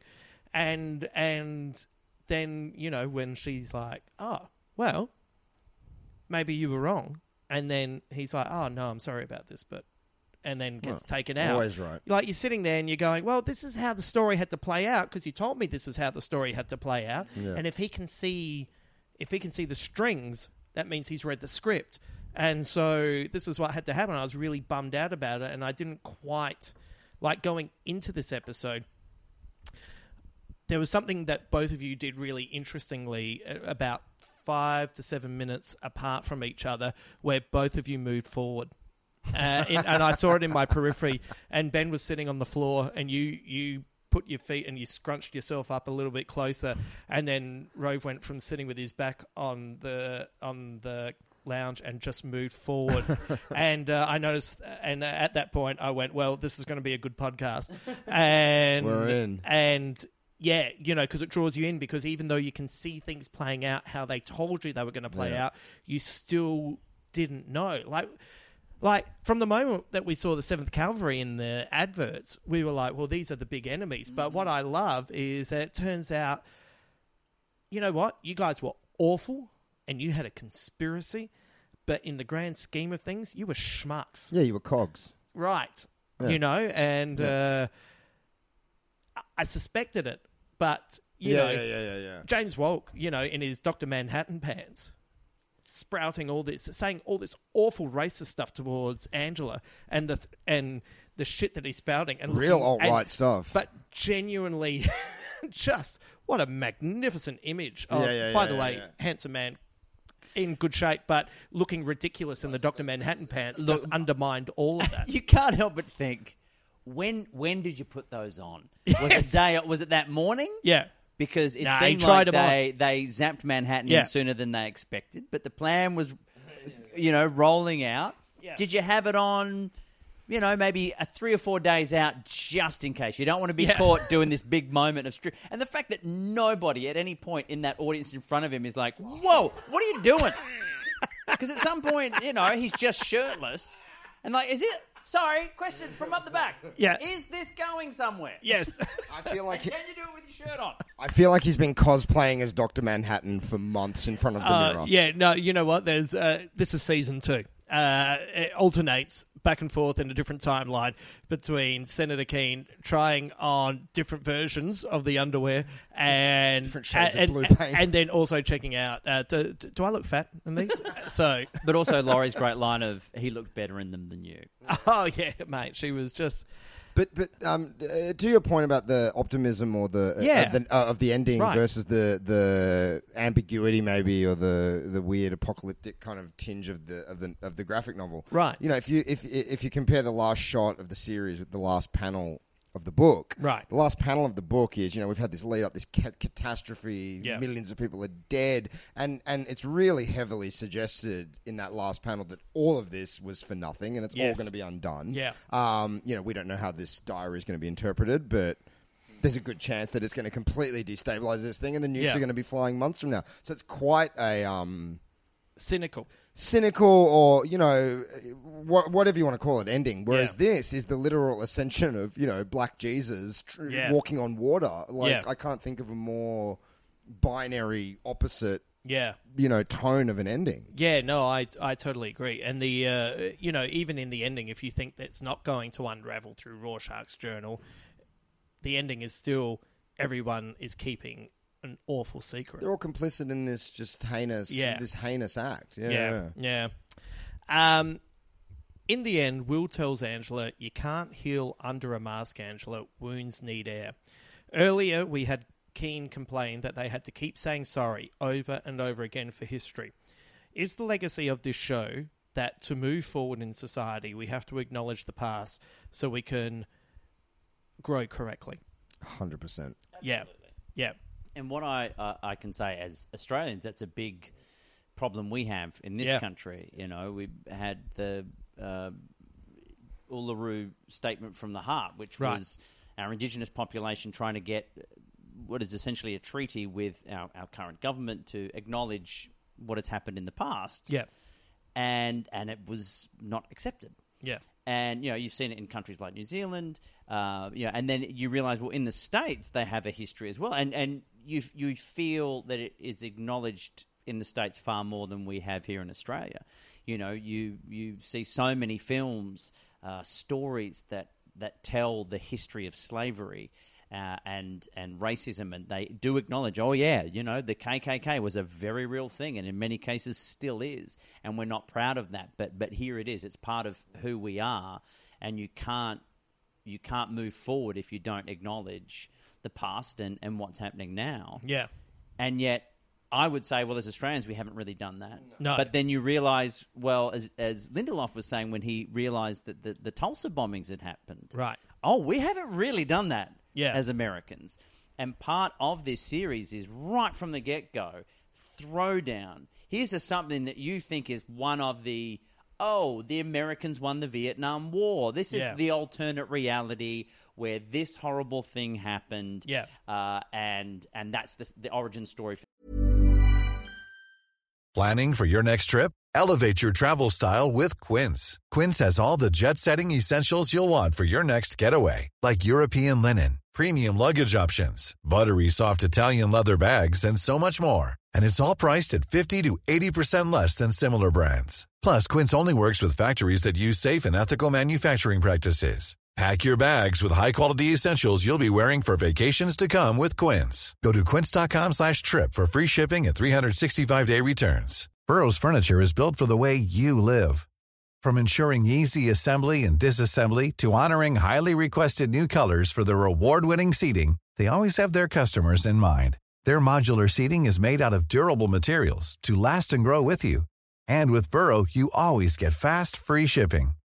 Get up to 60% off during Burrow's Memorial Day sale at burrow.com/ACAST. That's burrow.com/ACAST. burrow.com/ACAST. This character, and for those who choose to, and most people probably will, or if not, you'll find out afterwards. No, it was a real thing that happened. I had no idea it was real. Yeah, neither did I. And now it has been acknowledged. Yeah. And I think that, more than anything, is a massive takeaway for this. And then Yeah. all the little elements along the way of even just, last character standing is Angela. Right. And what that literally on signifies. water. Yeah, is massive. It's massive. Yeah. But what does it say about the collective median age of a nation that cannot look at its past and say, oh, you know what, that was a bit fucked? Like that's like a society that's stuck in adolescence. Yeah. It's when you're an adult you can look back on your past and go, oh, you know what, I was a bit of a shithead in year 11 to those people. And Yeah, if I accept that, I'm always 5 years ahead. So when I was 30, I looked back at 25 to 30 and I went, it's 20 to 25. I thought, what a dickhead. Once I got to 35, I looked back to 20 to 25. Yeah, he's all right, just working it out. But 25 to 30, what a dickhead. But that's good. But of course, You but should. how do you evolve unless you look back on yourself and go, oh, you know what, I need to amend this behavior and that behavior, and that works. But that's a good part of me. But these other things, and if collectively as a culture and a society you can't do that, and it's this thing, don't make me feel bad about shit that I had nothing to do with it. It's like, well, you might have had nothing to do with it, but you benefited from it. But it's okay. And so, but it's also not a bad thing to feel bad about of course. that people had a bad time. I can feel bad about something that would happen on the other side of the planet that I had nothing to do with. I'm it doesn't mean that I constantly take feeling bad. Of course. About everything. Of course. Except for my love of this TV series. And I was right all along, It just all in case cycles anyone back forgot. to the Watchmen. Mate, I hadn't said it for 20 minutes, so I just wanted to reiterate. But even for it to open discussion. Yes. And Of for course. it to be done with, it's the weird caped adventurers show with a guy who was trapped on a moon on Jupiter who created a weird telepathic squid bomb. Yeah. Is the show to do that. You never would have expected it, but here we are. It's interesting, isn't it? Because everyone talks a lot about how, superheroes are having a moment in the 21st century because God is dead and we have no religion and we need myth and we need all these things to... And I feel like this is the first of the things that's actually creating a mythology that we need. Yeah. Not just like good guy, punch bad guy, good guy, win. That's actually introducing some moral complexity and some like real... I can't think of another series that's come out recently that's tackling race issues full throttle. Yeah. And would you say, and not in a preachy way? It doesn't fit. And for those who would say, well, it's shoving it down my throat, like you say, Hamo, are the ones who you're getting it wrong anyway. Yeah. To me, I use the schoolyard rules of it's someone else's turn on the swing. Like, that's all it is. Like, you just sit there going, well, why do I want to see a show that's got, 3 black leads in it, and then one of them's a chick, and she's the hero at the end? Why not? Yeah, why not? You've seen the white guy do it enough. Yeah. Someone else's turn. That's it. Yeah, that's all it needs to be. I had someone say to me when I was so when Black Panther dropped, I think I may have said this on a previous podcast, but when Black Panther dropped, I'd heard a podcast. I can't remember who it was with, which is frustrating. But a year before, I'd heard a podcast with this guy who was talking about Kevin Hart and Jerry Seinfeld being on tour at the same time, and Seinfeld was just packing out 4,000 and 5,000 seaters, and and the headlines in America were, when is Kevin Hart going to cross over? But Kevin Hart was performing to 15 and 20,000 people in an arena, and it should have been when Seinfeld going to cross over. Yeah. And I read that, and I was like, oh, yeah, of course. That was such a mind-blowing thought to me. And then I'd followed Michael B. Jordan, who I wish was my son, from The Wire to Friday Night Lights to Chronicle to no matter Fruitvale how much Station. He breaks your heart. Oh, he breaks my heart, mate. When he looks at Sylvester Stallone in or Rocky in Creed, and Rocky says to him, I've got to throw in the towel. I can't do this, and he says, "Nah, you can't." And he says, "Why?" And he looks Donnie looks at fucking Rocky, and he says, "Man, I've got to prove I'm not a mistake." I just went, I've well, seen the movie and I'm about to cry. Mate, I just went, well, I wish you were my son. And I would be proud. I'd be so proud if you were my son. Anyway, one of the greatest moments in movie history in the last few years, and I'm going to fight anyone who disagrees with me on this TV series, and the moment when Michael B. Jordan says that to Sylvester Stallone. Anyway, but it's... But I'd followed those guys, and I'd read this article. So then when Black Panther hit, and I remember you and I went and saw it, and Rove and I were working on a TV show called Show Me the Movie, which we didn't. And I remember sitting there with Rove, and I said to him, we were raving about it, and then we turned around to the people that we were with from the show, and they were like, I just didn't see anything that special about it. It's what? It's the whole movie. Yeah. The whole movie's special. I had another friend later on say to me, should I just like it because it's really good for African Americans? And I was like, well, why not? Yeah. Even if you didn't get all the other stuff that was amazing, why not?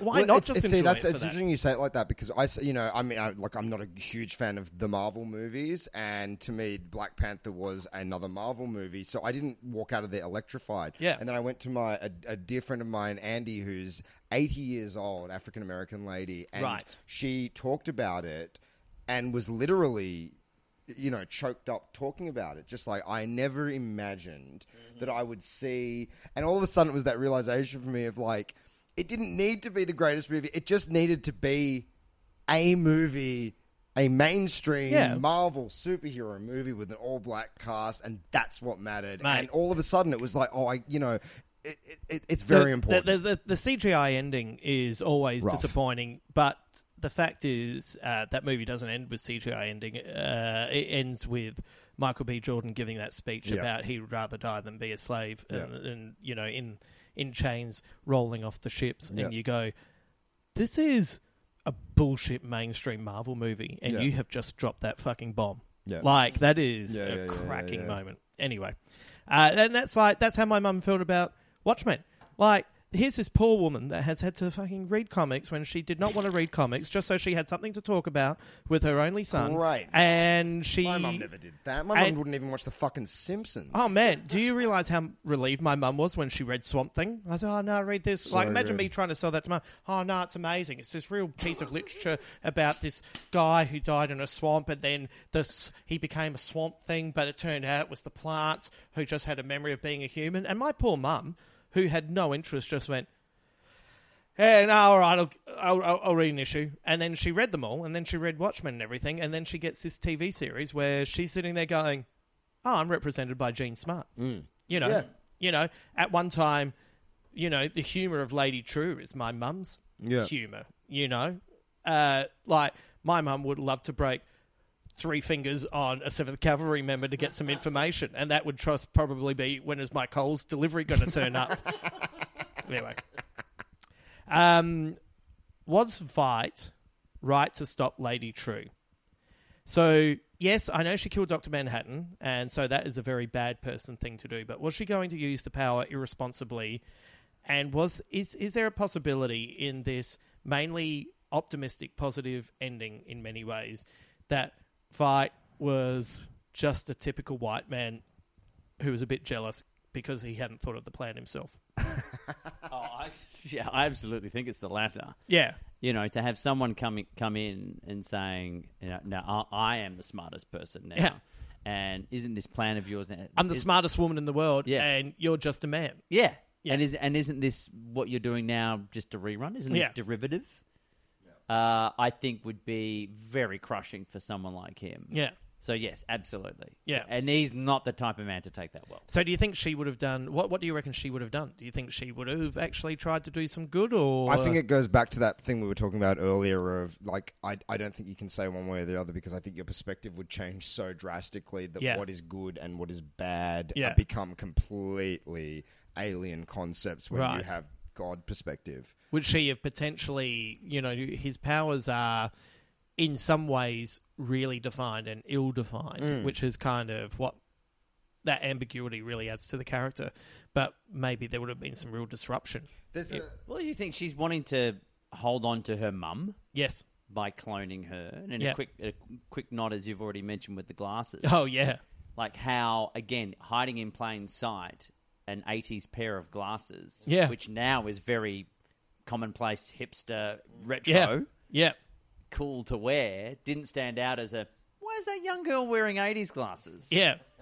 So, yeah, look, the fact that that was an important thing to her says to me that she would then be, I say using her powers, but I don't know that you also have control over those powers that you get. That's something that there's a great moment in All-Star Superman where you know what? Luthor, I was just thinking that. Where Luthor gets Superman's powers and he spends the first 5 minutes just fucking lasering everything and smashing everything, and then all of a sudden he's like, holy shit, I see the super string that holds everything together. Of course he's saves everyone. He doesn't have a choice because he realizes we're all in this together and starts weeping with, revelation and joy. So to say that you would apply some kind of human morality to these powers, you would not resemble yourself once you gained that thing. And that goes back to the question of, like, would you take it? Yeah. Would you drink that power and would you take that on? Because you would not resemble yourself after. And God would hope that you have pure heart. And that you're not some psychopath, because had the senator. Oh yeah, Keene. Had Senator Keene taken that potion, I mean, everything suggests that he was a very evil, awful person. Yeah, I think he would have been, some awful, Satan god on Earth. Well, again, it sort of leads to the question of, do you just balance out regardless? Right. Like good or evil. Like, do you just sit there looking at everything going, well, there's nothing I can do. Yeah. I see all the stuff I would like to change, like whether we win that war, whether that Hitler guy does well, whether this person gets oppressed, or you look at it as, look at all the good that's happening. Right. But either way, I think you just sit there and your spirit level just balances out as like, well, there's as much of everything that I want as much as there is all the stuff I don't want, and just so be it. But also remember, in the graphic novel, it takes a while for John to actually become distanced from humanity. Yeah. So, maybe there is a bit more of you to wreak some havoc before you do get to that level. Like, you can napalm a country. Yeah, before you napalm a country, right? But you and I talked about this I think in the podcast about when they're on Mars, Laurie and John are on Mars together. You know, this idea that you can just change things for the better. Well, you have no idea what the consequence is. And we talked about this, this idea of like, if you could travel back in time, would you kill baby Hitler?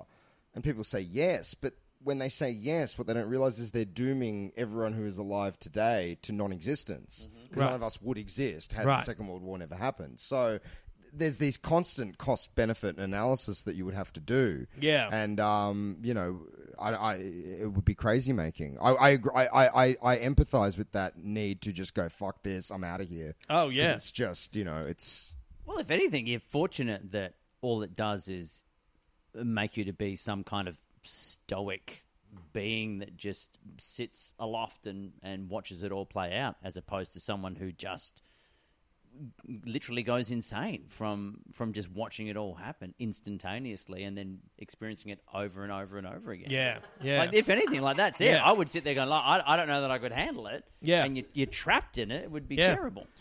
Imagine every shit gig you've ever done and you're living... Well, at the moment you're having the best gig of your life, the worst gig you ever did is happening at the same time across the stage. But at the same time you're having a bad gig, you're also having your best gig. This is why you need those powers. Yeah.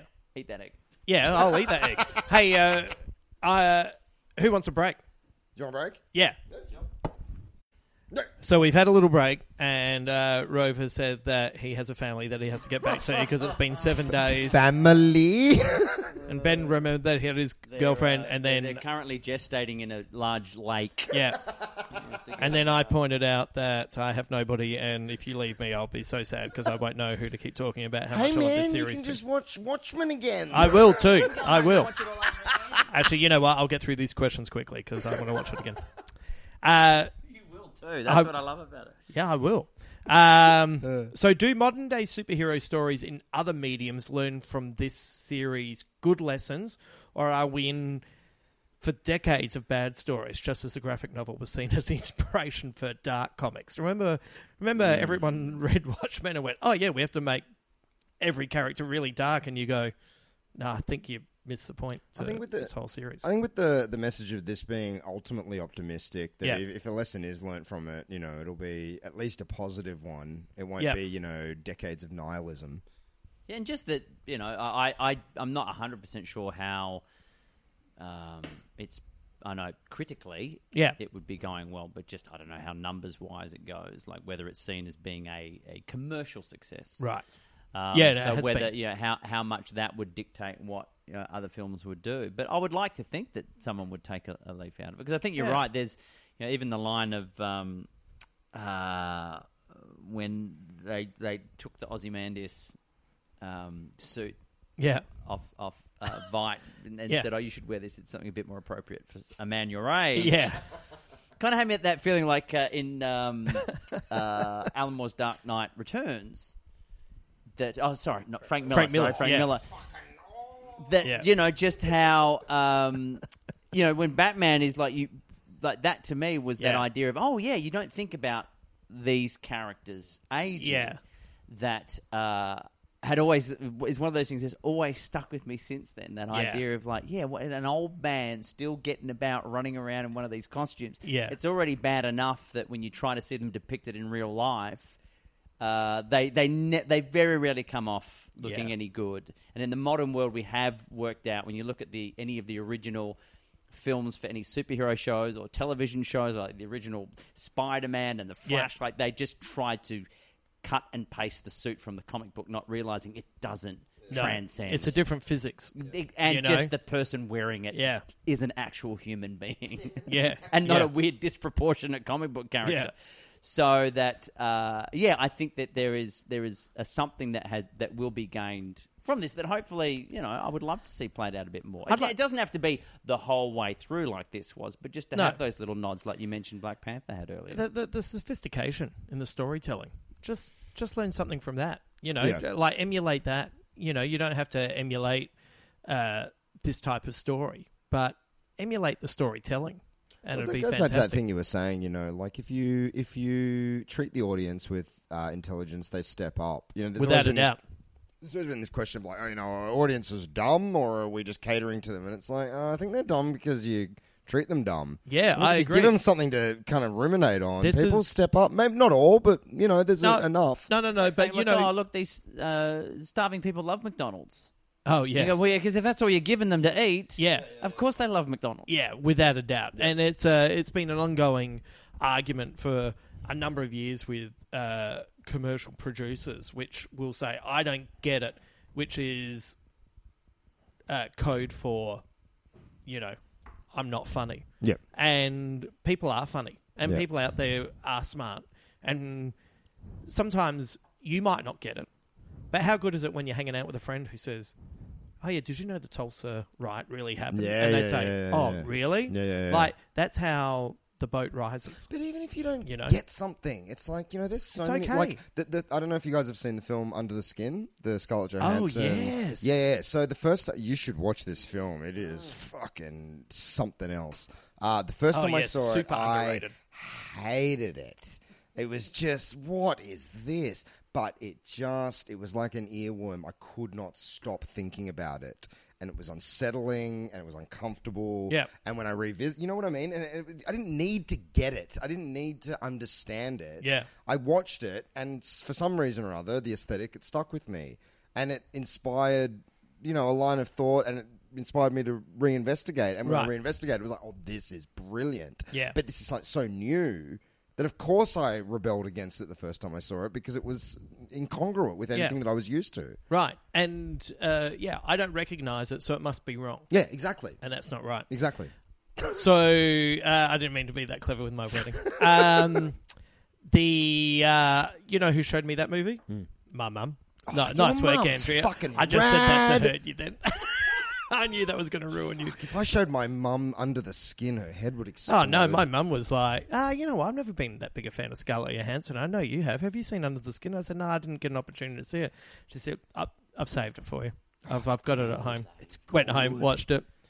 Good times with mum. What do you think happens when Veidt is taken back to answer for his crimes? It's one of the many things afterwards, right? I just like the fact that he just assumed he was just going to walk away. Yeah. And he's like, you're just joking. Because I think that was, even for myself at the point we kind of got to that, as everything's wrapping up, I had never considered, that's right. Yeah.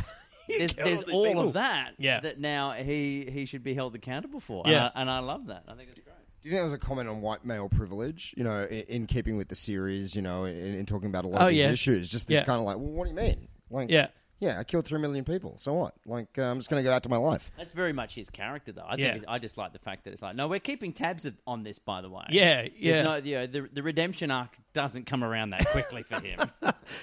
And it's such a great moment with the way the music kicks in. War will happen, and then just gets taken out. Anyway, that's a very funny moment. But also, I mean, I think he has to, just in terms of the viewer of this series, he needs to answer for his behaviour over the last 9 episodes. He's been a genocidal maniac. Mate, he's killed like stacks of heaps of people who were there to love him. Yeah, and so if he's not made to be to answer for those crimes within the series, he needs to be answering for something. It makes all that comedy ring hollow. Yeah.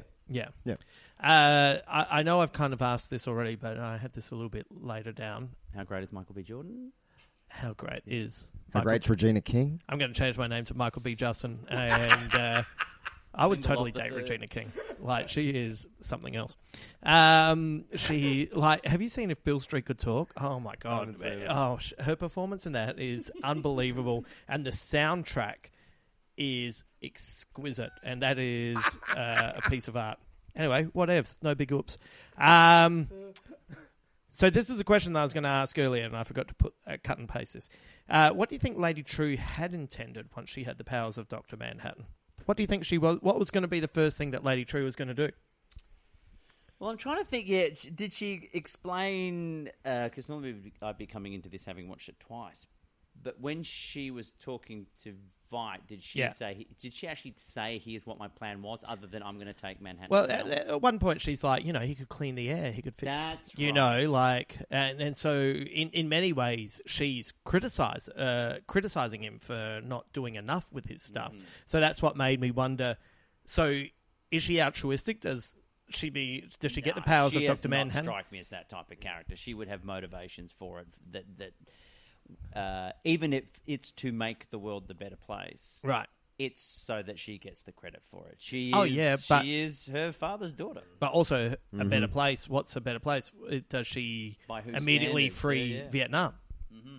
Yeah, and again, it opens up all these unintended consequences, like we were saying with the baby Hitler thing. It's like, well, you bring water and greenery to the Sahara, but what is the cane toad effect of that? Yeah, we all have the. I have my. When I fall asleep at night, like, what's the 3 things that if I could change, would I change with a click of my fingers? Yeah, I'd get rid of the industrialized meat industry. I'd stop the expansion into rainforests and beaches. Yeah, but stop what chocolate are from being fattening. That'd be my 3 things, without a doubt. Look, maybe that was on her list. We don't know. Yeah, if that was on her list. We don't know. Lady True's, that would be great. She had a list. It's so easy to have these high-minded plans, but we as mere mortals cannot even fathom the unintended consequences of these things. Oh, yeah. Can't help but think, look, it's the helicopter parenting idea of you got to let them fall. Yeah. To let them get back up again. And I think no matter what her intent was, even if it's, I want everyone to, live a cleaner lifestyle. Well, not if you've done it with a click of your fingers. Yeah. And then the people have learnt nothing from it, because then they'll just go, oh, great, thanks for making it a better place for us to destroy again. Yeah. Because it's back to where it was for, now the clock's not ticking so much. Yeah, we can send that doomsday clock backwards. It's like if you cure cancer, do people live better or do they just smoke more cones? You know what I mean? Yeah, right. Well, you definitely smoke more cones. More cones. Yeah, simple. Like one of the easiest questions we've had on this podcast. One of the criticisms of the comic is the alien squid plan that the smartest man in the world comes up with, that this would be his master plan. Yet Lady True loves it because she sees it as so inherently dumb that nobody would ever believe someone so smart would carry it out. I'm curious to know what you guys think. Is this what Alan Moore and Dave Gibbons intended, or is this the writers of the TV series coming up with a defense for the art that they love? Do you know what I mean? Good question. You know? I've always interpreted the squid in Watchmen as a riff on... Did Yes. you ever hear the story about when Steven Spielberg screened E.T. at the White House for Ronald Reagan? Have you heard this story? Oh, God, it sounds really familiar. Yeah. Can So you- apparently Reagan leaned over to Spielberg at one point and goes, "This is more true than you know." Oh, and yes, then made yes. some, yeah, I know, like Yeah. whacked out. He probably, Yeah. he was probably And then already losing it a little bit. Then he pointed to his wife, Nancy. And his finger lit up. In her defense, she just burnt it. It was really sore. But he made some speech after that about how he said that he believed that the only thing that could unite Russia and America was some kind of alien invasion. And I don't know if that was a speech that was made pre-Watchmen or post-Watchmen, Right. but how I always interpreted the alien invasion at the end of Watchmen was Yeah. a riff on what Reagan had said Right. in his presidency of like... And it does stand to... I mean, I've said that for years, you know, like...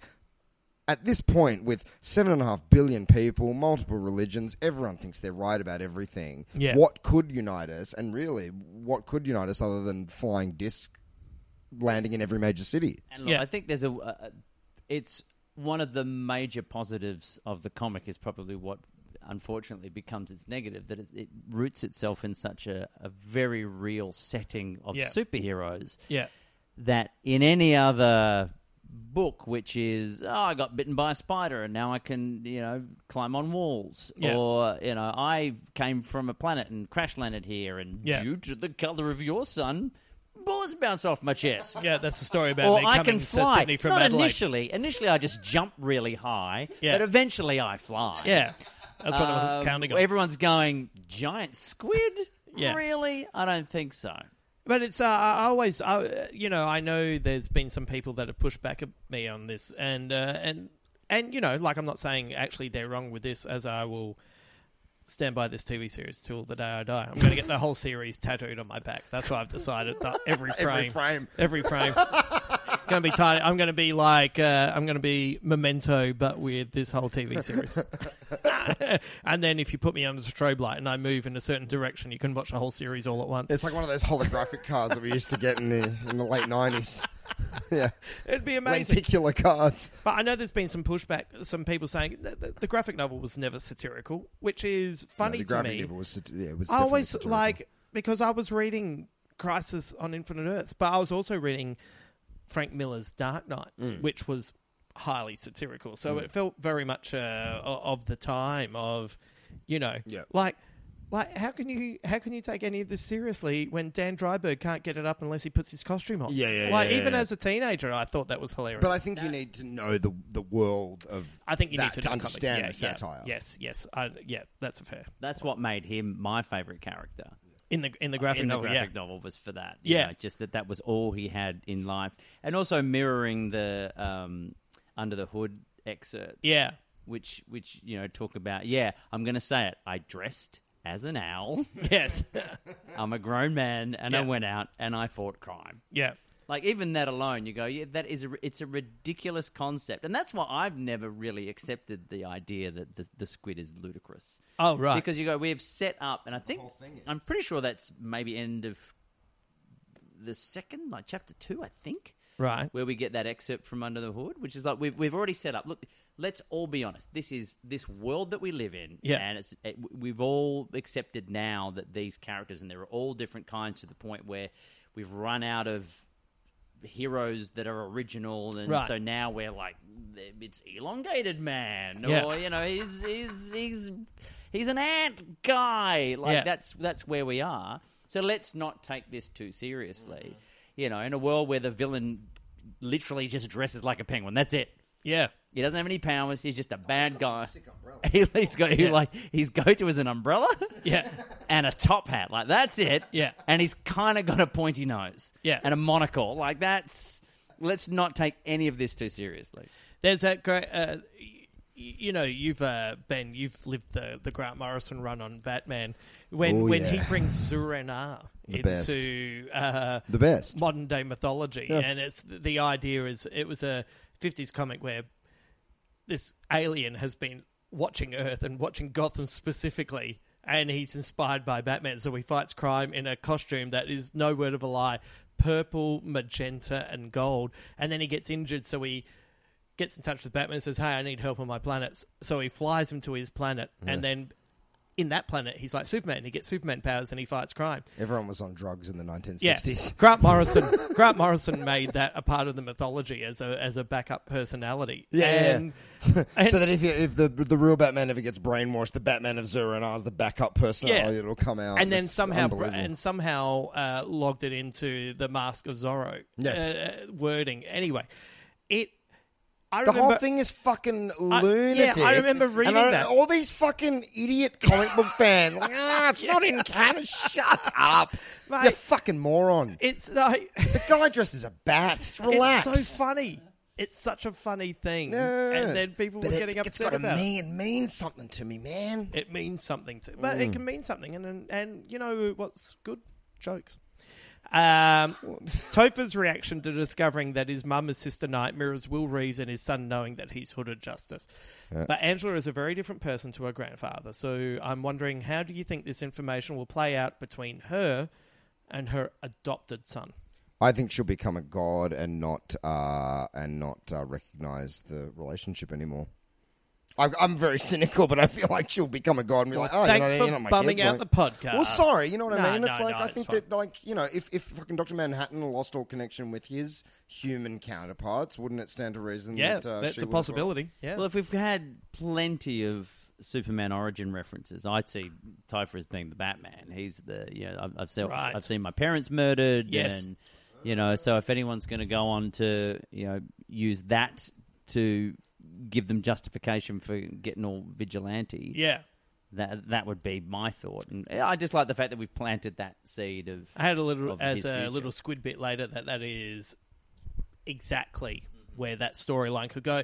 And once again, does a great job of ties an end to that. Mm-hmm. Oh, yeah, he knows that that's who she is and that's what she's been doing all this time and, everything that's been going on. But it leaves that sense of the story could progress because nothing ever ends, and maybe there's a bit of Joseph Gordon-Levitt in Dark Knight Rises. Yeah. You know what? Great, because Lindelof has said no more, like no series 2 for me. Well, but that's not to say someone else couldn't do it, and he's also left said a lot here for someone else to play with. Completely, yeah. And he's also said that if he had a great idea. But if he doesn't, he has not held back. He hasn't thought, well, I'll hold this back for the next one. I would be very glad for this to be it. I feel like there is something to be said for the one and done. This is what it is. Yeah. Enjoy it. Yeah. No. Rather than this ongoing kind of, mystery playing out. I have something on that in a sec. I've got 2 more questions. Veidt said last week he had 8 million children waiting for him back home. Who are those 8 million children? Is that how much has he been? How much does he have saved up? That's what I want to know. Oh yeah, I assume that's just it's his spoof painting, right? Yes. One of the new heroes. We know there's at least 2,346. Yeah, right. Can I just ask? He says it's very specific when he says it. I have never. What does he say? Slept with a woman, or I did not have sexual relations with that woman. Yeah. He Clintons it. No. But woman. A concubine. Does he say concubine? No, but you know what I mean. Alexander the Great was a famous homosexual. Right. Is there some kind of intimation that maybe. he would not be with a woman, but he has been with men? Yeah, maybe. Maybe. I hadn't thought. Was Alexander the Great? Yeah. Well, he was at least bisexual. I don't know. Right. According to the Oliver Stone film. I'm not a huge historian. Oh, well, it Ask must your be friend correct. Richard Feidler. I don't know. I will ask Richard, actually. If only I hadn't recorded the podcast that you're going to hear in the future back in the past because I am Dr. Manhattan. Right. Ben. Yeah. Rove has to go and I've got other things that I have to bring up. But you said, in this world, you said, hey... Is this like the thing you there's 9 texted me about planets. earlier? No. Oh, okay. You said there's 9 planets. 9 planets. Right, and in our world we have 8 because we demoted Pluto. Because Neil deGrasse Tyson Right, and then you got orchestrated a and campaign. then you got fired up about. Yeah.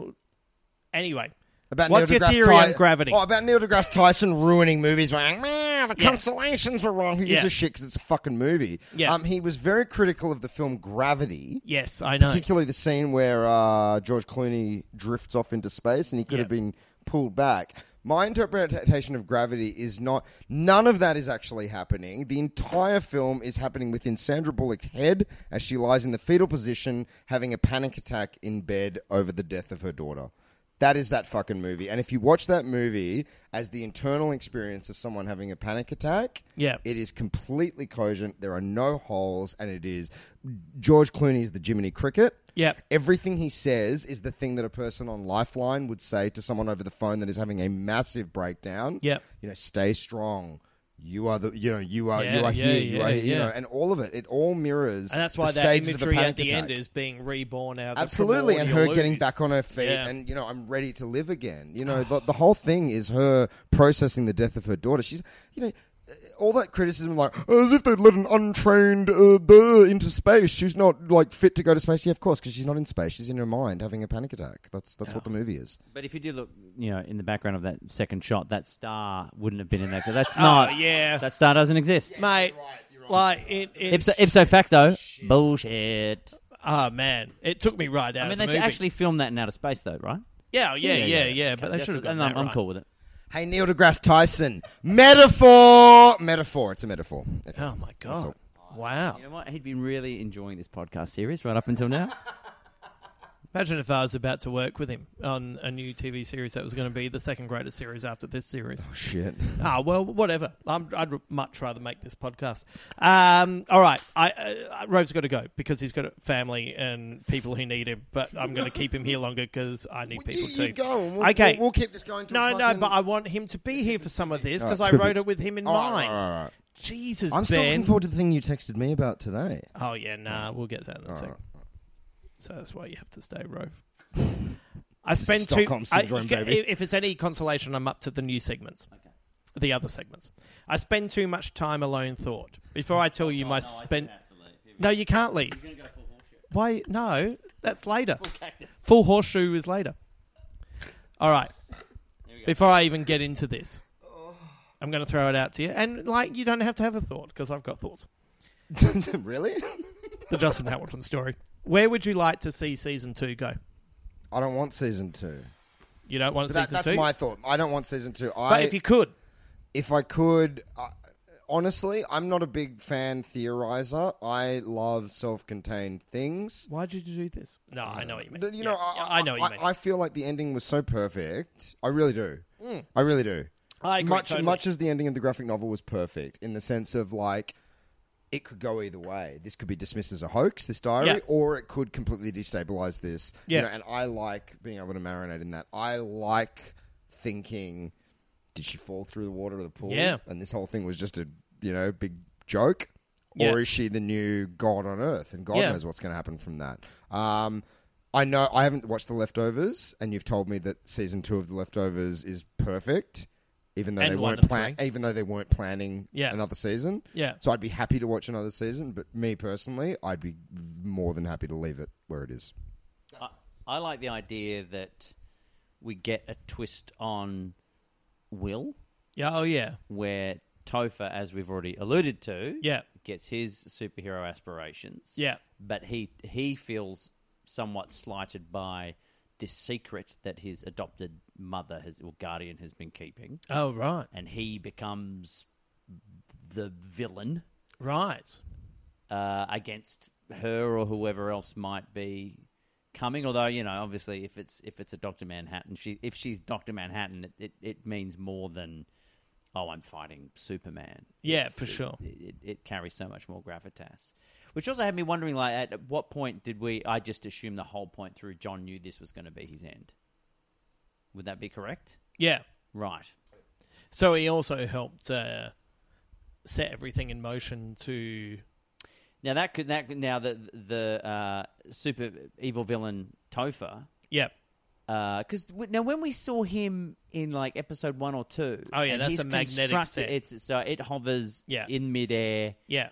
With nothing to do with him, obviously. It's a magnetic set. Well, I guess by the fact she just walked in and went, hey, you're creating a weird Edwardian mansion in the middle of But he still makes the mansion that Dr. Manhattan based his mansion on, you know.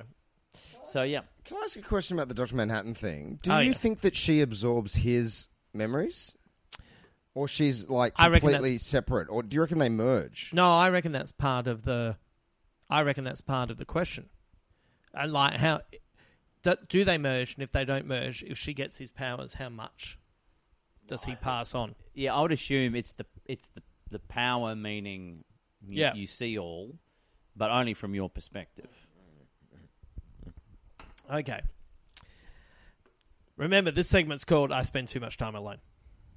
My season 2. I don't want a season 2 either. Yeah. I totally agree with you. Are you actually Yeah, completely. mean that? I completely mean that.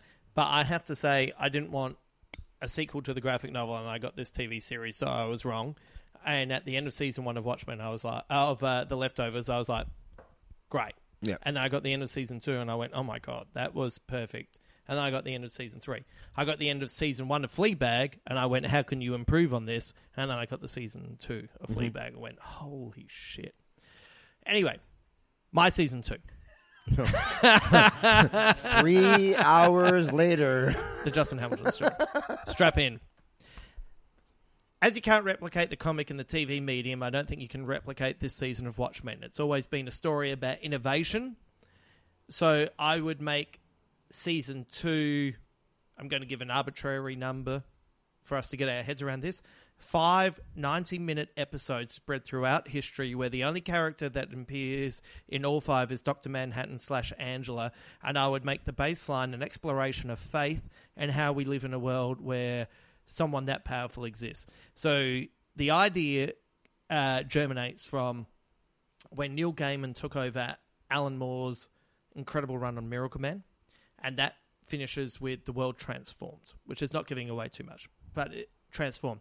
And Neil Gaiman took over, and he writes this brilliant series called The Golden Age, which is set in this world that everything that happens in this world is affected by everything that happened at the end of the Moore run. But it explores it in one-off stories that somehow tell a mosaic. So then what we could do is we could have an episode about a dark religious group that rejects Dr. Manhattan.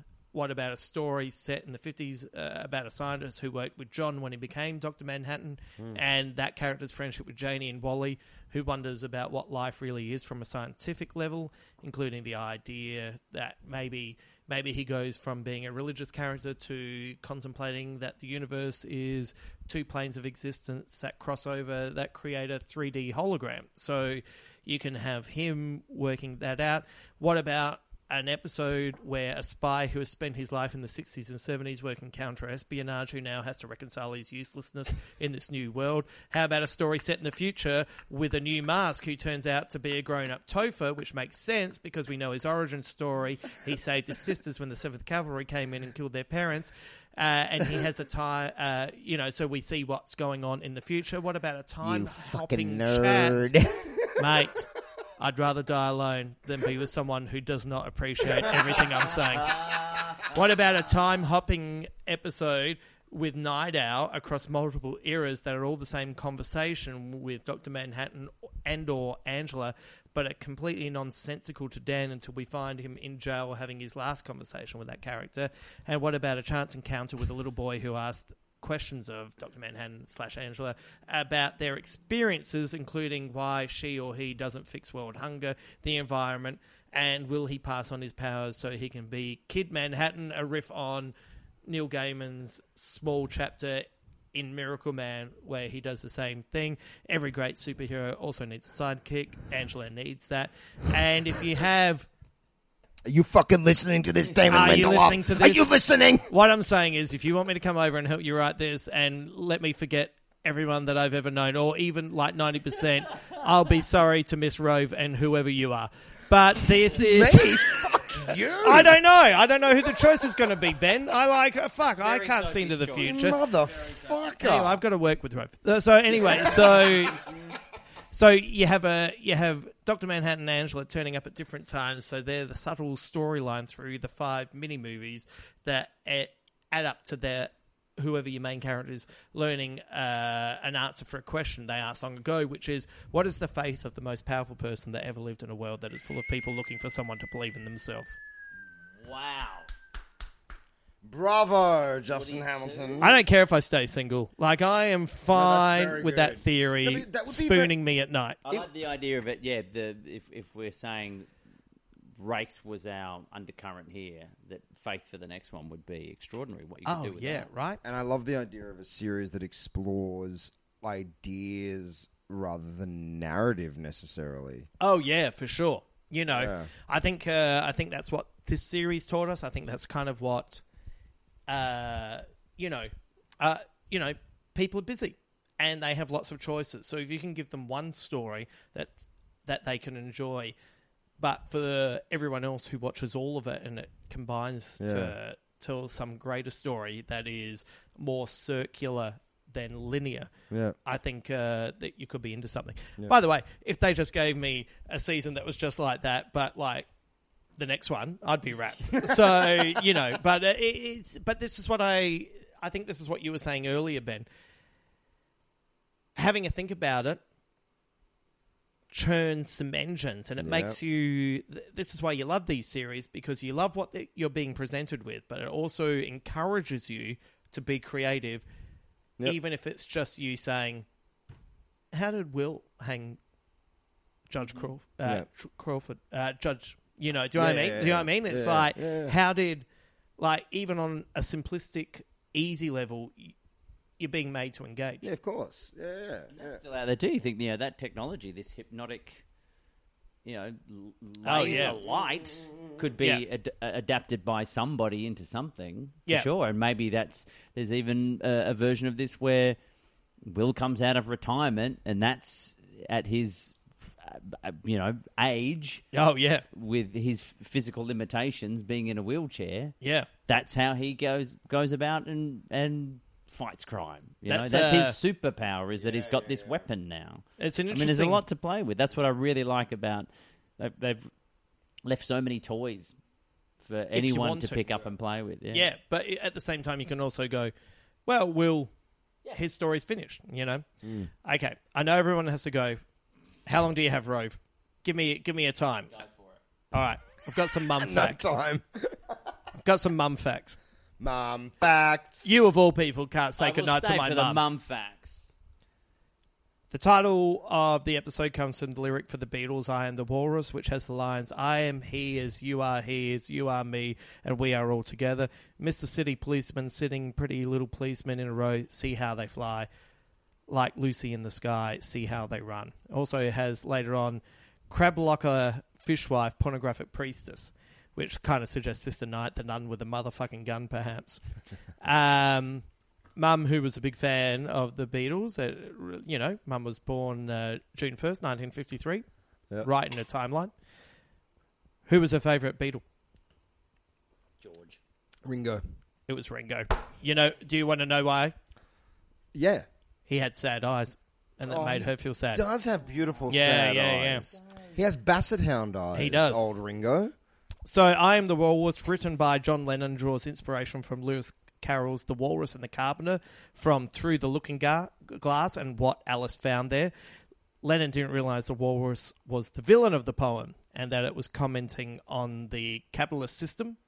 How could you not interpret the walrus as the villain? I think he was a collecting kid. the baby oysters. I think he was reading it as a kid, right. And just kind of missed him, and then remembered it, and then was free-forming these lyrics. I see. And then realised later... Horrifying character. He said the song should have been I Am the Carpenter, which would have been great because Jesus is a carpenter. The cover... I always thought the walrus and the carpenter were like predators. Yeah. The way they scoop up the baby oysters. Yeah. Well, I think he kind of wrote something subconsciously and was free-forming. The cover of I Am the Walrus in this episode was by the rock band Spooky Tooth, who were essentially active between 1967 and 1974. This is a song borrowed from the Beatles and remixed to suit Spooky Tooth's sound, just as this is as Angela's about to use Dr. Manhattan's original powers in her own way, and just as the series is borrowed and repurposed by the latest creators. The song also bounces back and forth between previous Beatles songs, just as Angela bounced back and forth between her own personal history when on Nostalgia. Nice one, Andrea. Alexi facts. Alexi Toliopoulos was meant to be with us today and could not make it. He sent me a text message saying, lots of talk of narcissism revolving around Adrian Veidt, which relates to the original poem about Ozymandias. He is then taken out by a looking glass, just as Narcissus was killed by his own reflection. Oh, Clever Alexi. Greek boy. Let's keep him. Now, I can either go full horseshoe and then you can go, or I can go full horseshoe and then get into squid bits, Rove. What do you want? It's your night. Oh. You have a family. I feel... You do have a family. I feel they've moved at this point. Oh, yeah. They've moved home. I'll get Well, just home move in. Us now, Rove. We can- We're gonna watch Watchmen all over again. We can. I feel I wish I was Dr. Manhattan to know exactly how this night ends for me. It ends in a few hours. Let's. I want to know where you're going to go full horseshoe. Yeah, I had a feeling. That's why I said it. Because I'd seen into the future and I knew that if I said I'm going to go full horseshoe, I knew you'd sit down. When Veidt sees True's Millennium Clock, he quotes the lines, Israel is desolate and her seed is no more. Palestine is become a widow for Egypt. This is an excerpt from the inscription on the Mernet stele dating from 1208 BC. It deals with a military campaign Pharaoh Mentep led against the Libyans. The original translation has her crops are not, but by changing it to seed, it is a reference to his daughter about to become a god or die trying.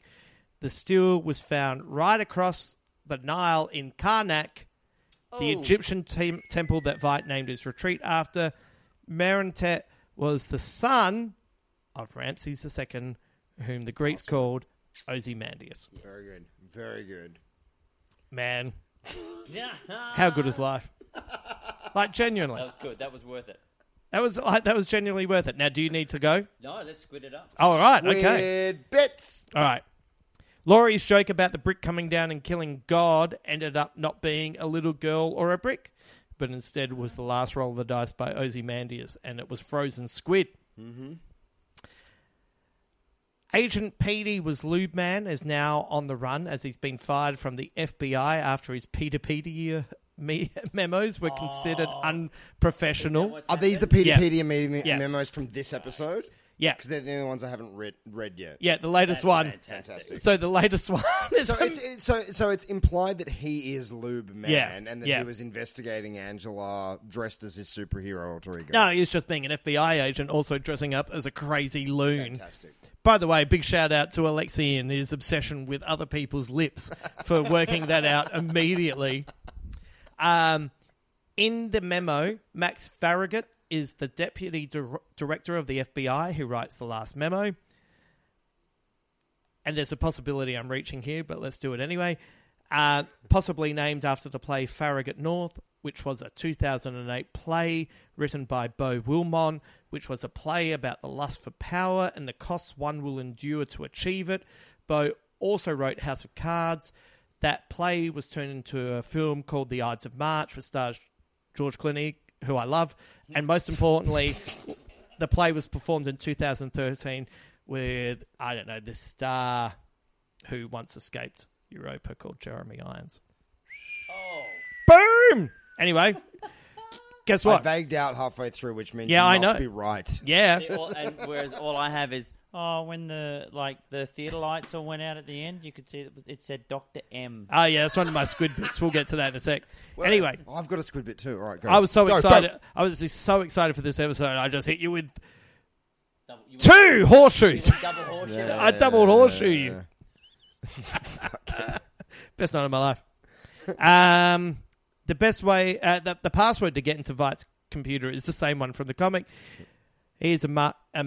Like, by the way, like what an idiot! Like that proves the time is 1985, where you could have one password and you wouldn't have to worry about it. Yeah. You know, you wouldn't have to add ampersands and all that other stuff. Yeah. Not case sensitive at all. not at all. I really appreciated how well the desk was set up to look like his one in the comic. Oh, yeah, Even yeah. down to like the more than one action figure on the desk in those little poses. Which is what I was going to say, which is, you know, continuing the narcissist theme. He's got action figures of him at his hideout, as well as his office. Like, at the office, you could look at it. Like, when I read it in the graphic novel, it was probably like, oh, yeah, these will do. These will be great. Yeah. But once you see them at the at the hideout, you go... You keep action figures of yourself. Yeah. I also enjoyed in that scene that when Lady True's mum inseminated herself, that it was framed that the Alexander the Great looked like he was on top of her. Yeah. Very good. With lots of children floating around. Fantastic. Yeah. Lady True makes fun of her dad for doing a rerun with the raining squids, but it turns out that rerun gets a little tweak and once again helps save the day. Great moment. The Clockwork World of Watchmen comes full circle with another massacre in Tulsa, but this time it's the white racists who get decimated. Nice. Yes. And Will returns to the theatre, but this time surrounded by family rather than losing his family. When Dr. Manhattan is trapped and can't be present, he's saying lines from the comic. All we ever see of stars are their old photographs. It's from issue 4. As is Janie, what's up? Are you cold? I can raise the temperature.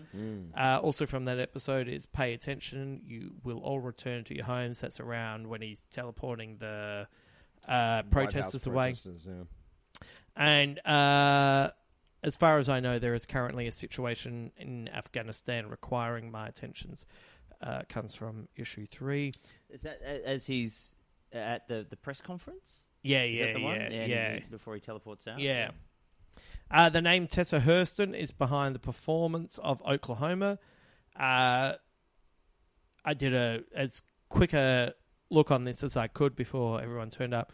This might be a reference to Zora Neale Hurston, who was a black author from the 30s and 40s, who often wrote about the black experience.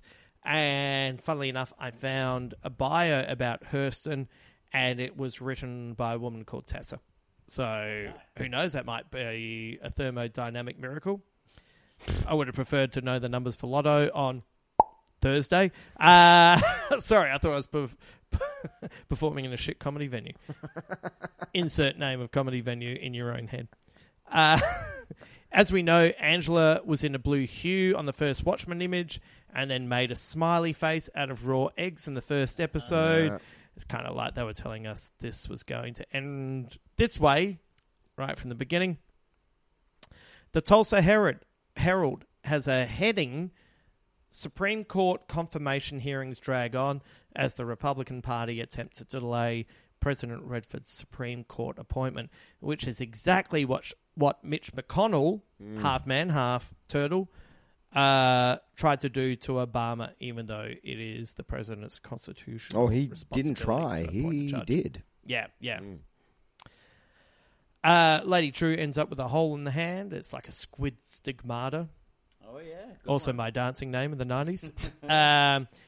We've already mentioned, I think we all saw this, the Dreamland Theatre has most of the letters knocked out, leaving Dr. M hovering over Angela and her family as a literal sign of foreshadowing. Also, when Will was sitting in the theatre by himself looking up at the stage, up on the proscenium, or as part of the set, a lone horseshoe is nailed to the top of right. an archway there. Oh, yeah, good squid bit. I didn't see that. That's great.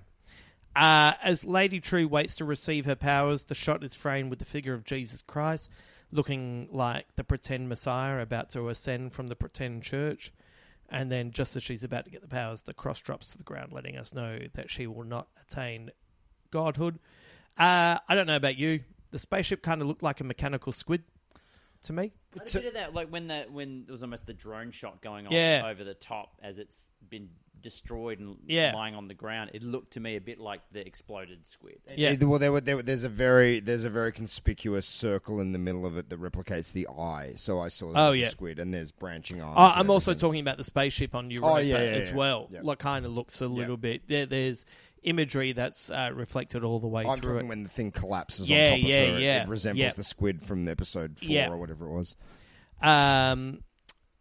Just like the graphic novel being a global story, contained very much, for the most part, in a smaller area, the corner streets of New York. This global story centers around the main courtyard of Tulsa. We end up right back. News vendor and all. Yeah. First episode, last episode symmetry. We begin with a black man in a wheelchair. We finish with a white man in a wheelchair. You know. We said Looking Glass was the Rorschach we could barrack for. In this episode, he literally becomes the Rorschach we can barrack for by taking on his mask. Rorschach at the end of the graphic novel won't compromise and is destroyed for this belief. Looking Glass won't compromise, but he has Laurie agreeing with him. Maybe proving that she's a much truer force of nature in this world. Yep.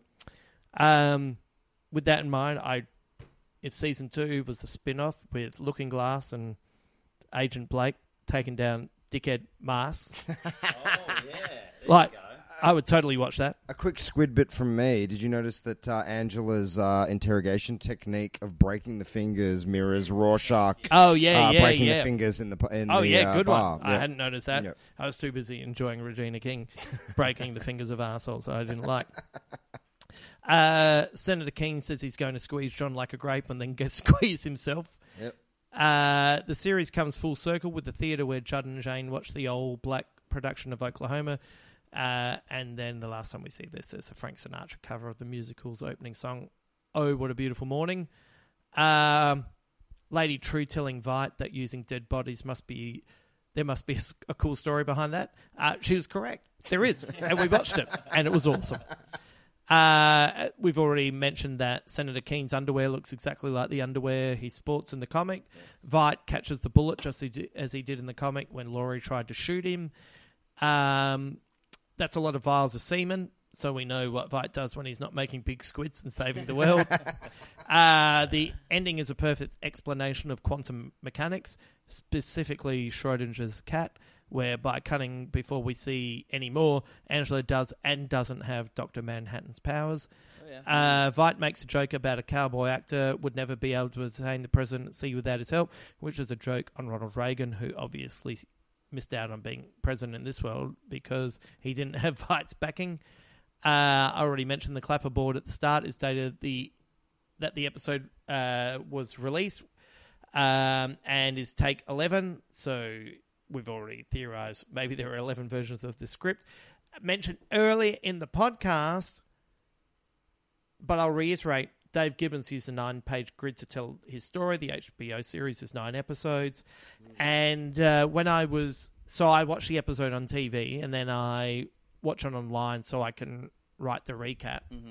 And the little synopsis that comes up when you pause it for this episode says, everything ends. For real this time. So, any last thoughts? Look, it's not every Dig day. deep, brother. It's not every day you get to go into something with high expectations, and no matter how much you try to quell them and be realistic, Yep. there is that part of the back of your mind that will still say, yeah, but I think this is going to be really good. Right.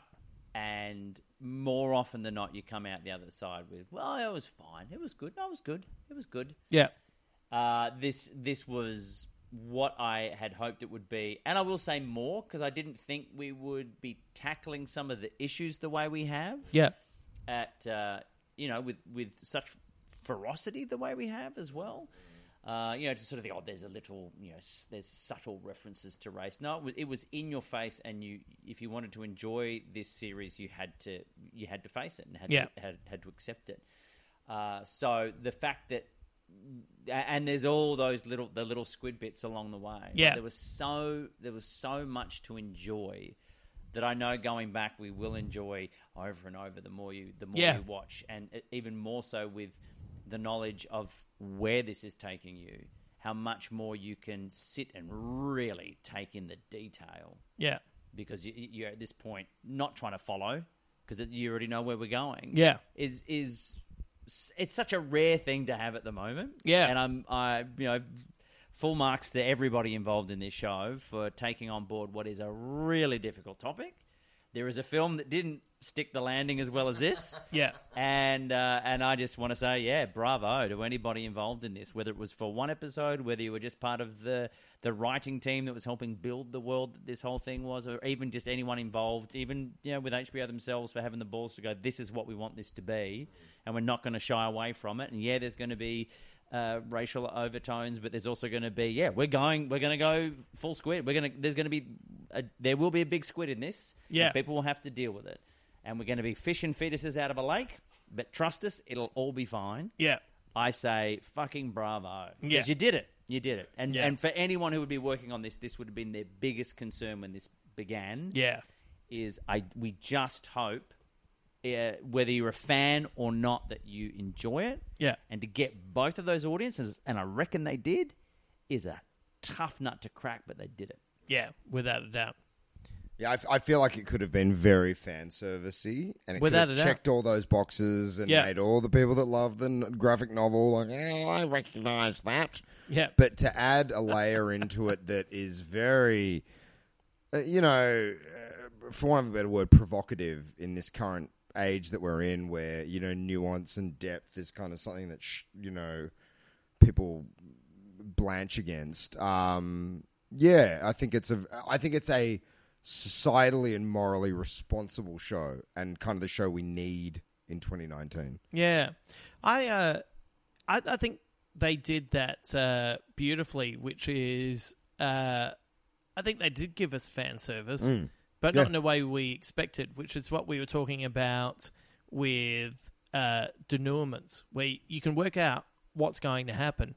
But if you give it to me in a way that I'm not expecting, then, that's great. That's great storytelling. And it was like Dr. Manhattan. I want to see Dr. Manhattan. But you gave him to me in a way where when he was the character that I know, you didn't show me his face. So that meant I engaged with it in a way where I just added his face.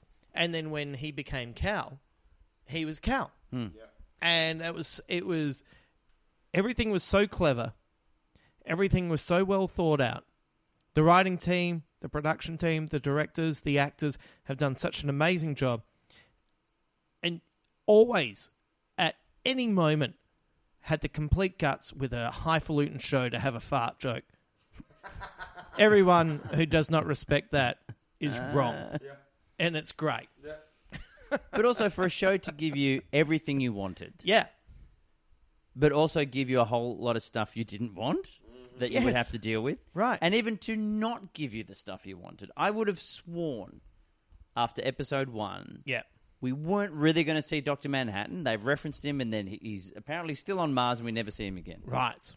But I would have put money down we were going to see Night Owl, even down to this last episode. Yeah. There were so many references and nods and all sorts of things that I thought that's absolutely what's going to happen. Oh, one other quick squid bit. I don't know if it's been mentioned before. Yeah. I never remember the name of that goddamn cloned lynx. Babastus. Babastus. Yeah. Topher has a stuffed toy of that. Oh, Which yes. has been coming out. I think it's been in more than one. one episode, but it was really front and center tonight. Oh, yeah, of course. But yeah, I hadn't thought of that. honestly thought there's so many references to Night Owl. He's in prison, just in case anyone wants to Yeah. know. That's where he is, which means he can come out. Yeah. And that didn't happen. And I don't feel robbed. I don't No. feel that, the fact that we got Dr. Manhattan, and that's not what I expected, so I have to adjust my expectations. This character that I thought was going to come in did not. Had to adjust my expectations. Yeah. Couldn't be happier. Couldn't Yeah. be happier. Good for you guys. Yeah. Well, you and I, Justin, talked about this in a podcast yet to come, Manhattan-esque. But, Alan Moore's philosophy of art is something that you give the audience something they need rather than what they want. Because the audience doesn't know what they need. Right. Because they're the audience, and if they Yeah. knew what they needed, they'd be the one making the art. Right. I feel like this series, philosophically, has carried that mantle. Yeah. In a weird way, it's like, Like, I'm sure he would hate it if you watched it. Right. Because he's Alan Moore. But I feel like this philosophically Yes. is more in line with any adaptation that's ever existed of his work before. Right. You know, I mean, I really like the V for Vendetta movie, but it is very kind of, you know, pow, pang, pang. Yeah. But this seems to really synthesize his philosophy as an artist. Yeah. And saying, you know, the art serves a purpose. Yeah. And art needs to deliver a message. And this message that's being delivered by this series is very necessary in the climate that is currently existing in this world. Well, I read that interview that he did for a Spanish, I think it was a Spanish newspaper, and it was translated recently, and it was a few years ago, and it was the one where what the headlines did was they took the sensationalist part of it, where he was saying that D.W. Griffith, Birth of a Nation, was almost like the prototype superhero story. So anyway, I read this article where he was answering all these questions and had that in context. And then I read Liam Moore, his daughter's responses on Twitter about how he feels about superheroes. And, you know, and she was so great. She was just saying, hey, imagine you loved it. You loved it, and these are the things that happen. And it reminded me why I love Alan Moore. It reminded me why I really respect him. And I totally understand why he would not watch this. And there is no way in any world that I completely respected him that I would even suggest that he should watch it. No. But I would love if he watched it. There's this part of me that feels like... Off his own back. There's the part of me that feels like if he did somehow come to it, he would Yeah. at least respect the spirit in which it's being put out into the world. Yeah. And that it is being made to make a point and Yeah. not just... You know, it's the antithesis of the League of Extraordinary Gentlemen movie. Right. You know, in like, sick, punching people. Like, it's actually taking what his kind of ethos is as an artist and Right. transferring it into this medium and really delivering something that, you know, has weight Yeah. in 2019. There's Yeah. not a lot of nuance in 2019. That No. only a true fan could do. Right, yeah. Which Lindelof has done. Like, that's... To take the essence of it and use that as the germination for what you are trying to create, Yeah. as opposed to the world, the characters, and Yeah. then it just becomes a not very good sequel. Yeah, for sure. I know you don't like, especially on this podcast where we're much more positive kind of focus, but, you know, I know you don't want me to shit on the movie, but the movie... I think this is the antithesis of the Watchmen movie. The Watchmen movie is very good at going, check it out. We got the slow motion blood drip on the smiley face. We understand the iconography of Watchmen. And it's like, it was never really the iconography that was important. No. It was the point of what this Right. was trying to say. And I feel like this has... You know, it still pays lip service to the iconography. You still got the slow motion drip on the sheriff's badge that harkens back to the original graphic novel. But this has taken the core of what his ideology is or his philosophy is in terms of, like, let's make a point about the times we're living in. Yeah. And really, you know, really brought it to the front. I feel like if he watched it separate from being part of the creation of it, he would actually appreciate it. Yeah, no, I don't no, know. no, That's yeah. probably a bold statement to make about a wizard. Maybe, but it you know. is, it's interesting. You know, I'll finish up with this so you guys can go, and then I'm going to do another 6.5 hours in my intro, and I'm going to fill it up with another 7.5 hours in my outro. And then I'm going to remember that I left you guys out of this podcast entirely. The first episode, the first chapter has the splash of blood across the smiley face, which is the suggestion of the death of innocence. Mm-hmm. And very much in a way, the first episode has a splash of blood across the badge. Mm-hmm. And it makes you question authority, which is never a bad thing. Questioning authority is always misconstrued as not respecting authority. No. You can respect it, but you can also question it. Yep. But also made us question Judd and our assumptions. And what I found really interesting about this, that I learnt, you know, I'm not a racist person in any way, and I don't think that I am in any way, and I know the way I've been brought up. But there was still a little white part of me even on just an entertainment point of view, that wanted Judd to be something that he wasn't because it was Don Johnson and I liked him. And I think that says a lot about racism in ways that we do not expect. You know?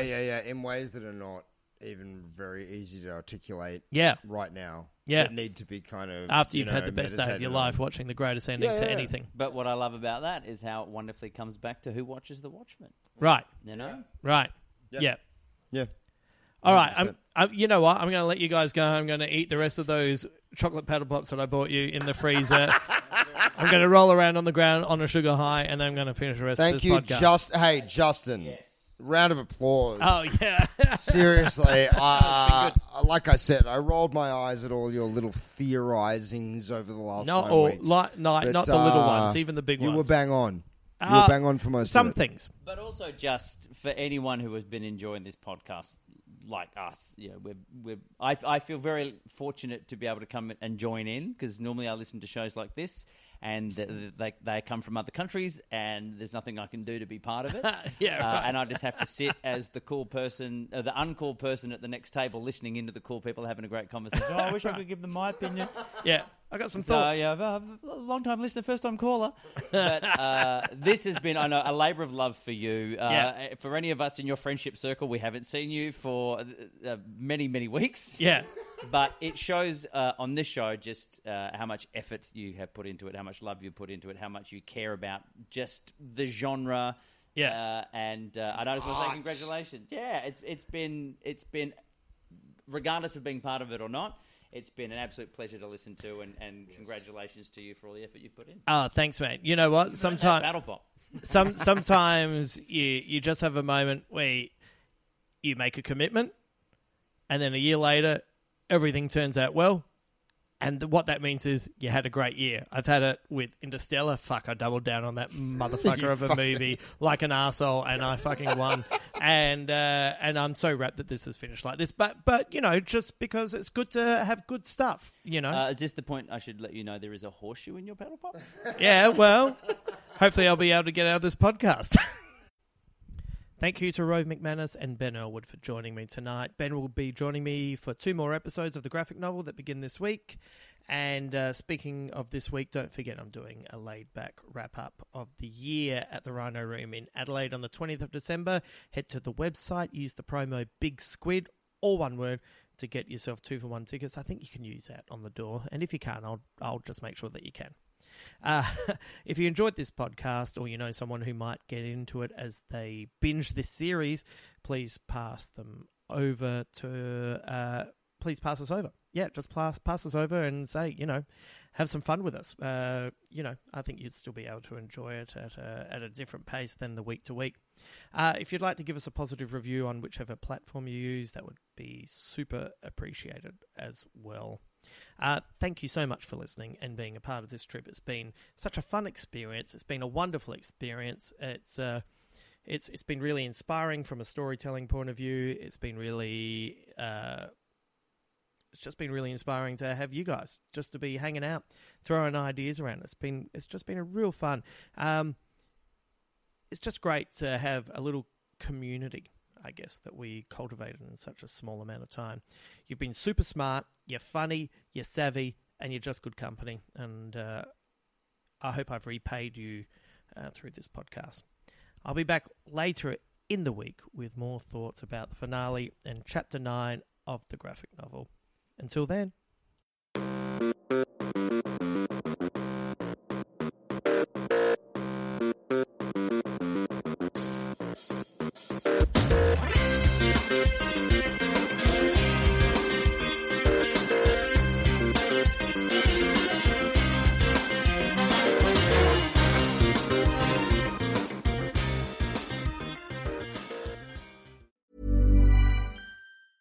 Cool fact, a crocodile can't stick out its tongue. Also, you can get health insurance for a month or just under a year in some states. United Healthcare short-term insurance plans, underwritten by Golden Rule Insurance Company, offer flexible, budget-friendly coverage for you. Learn more at uh1.com. Planning for your next trip?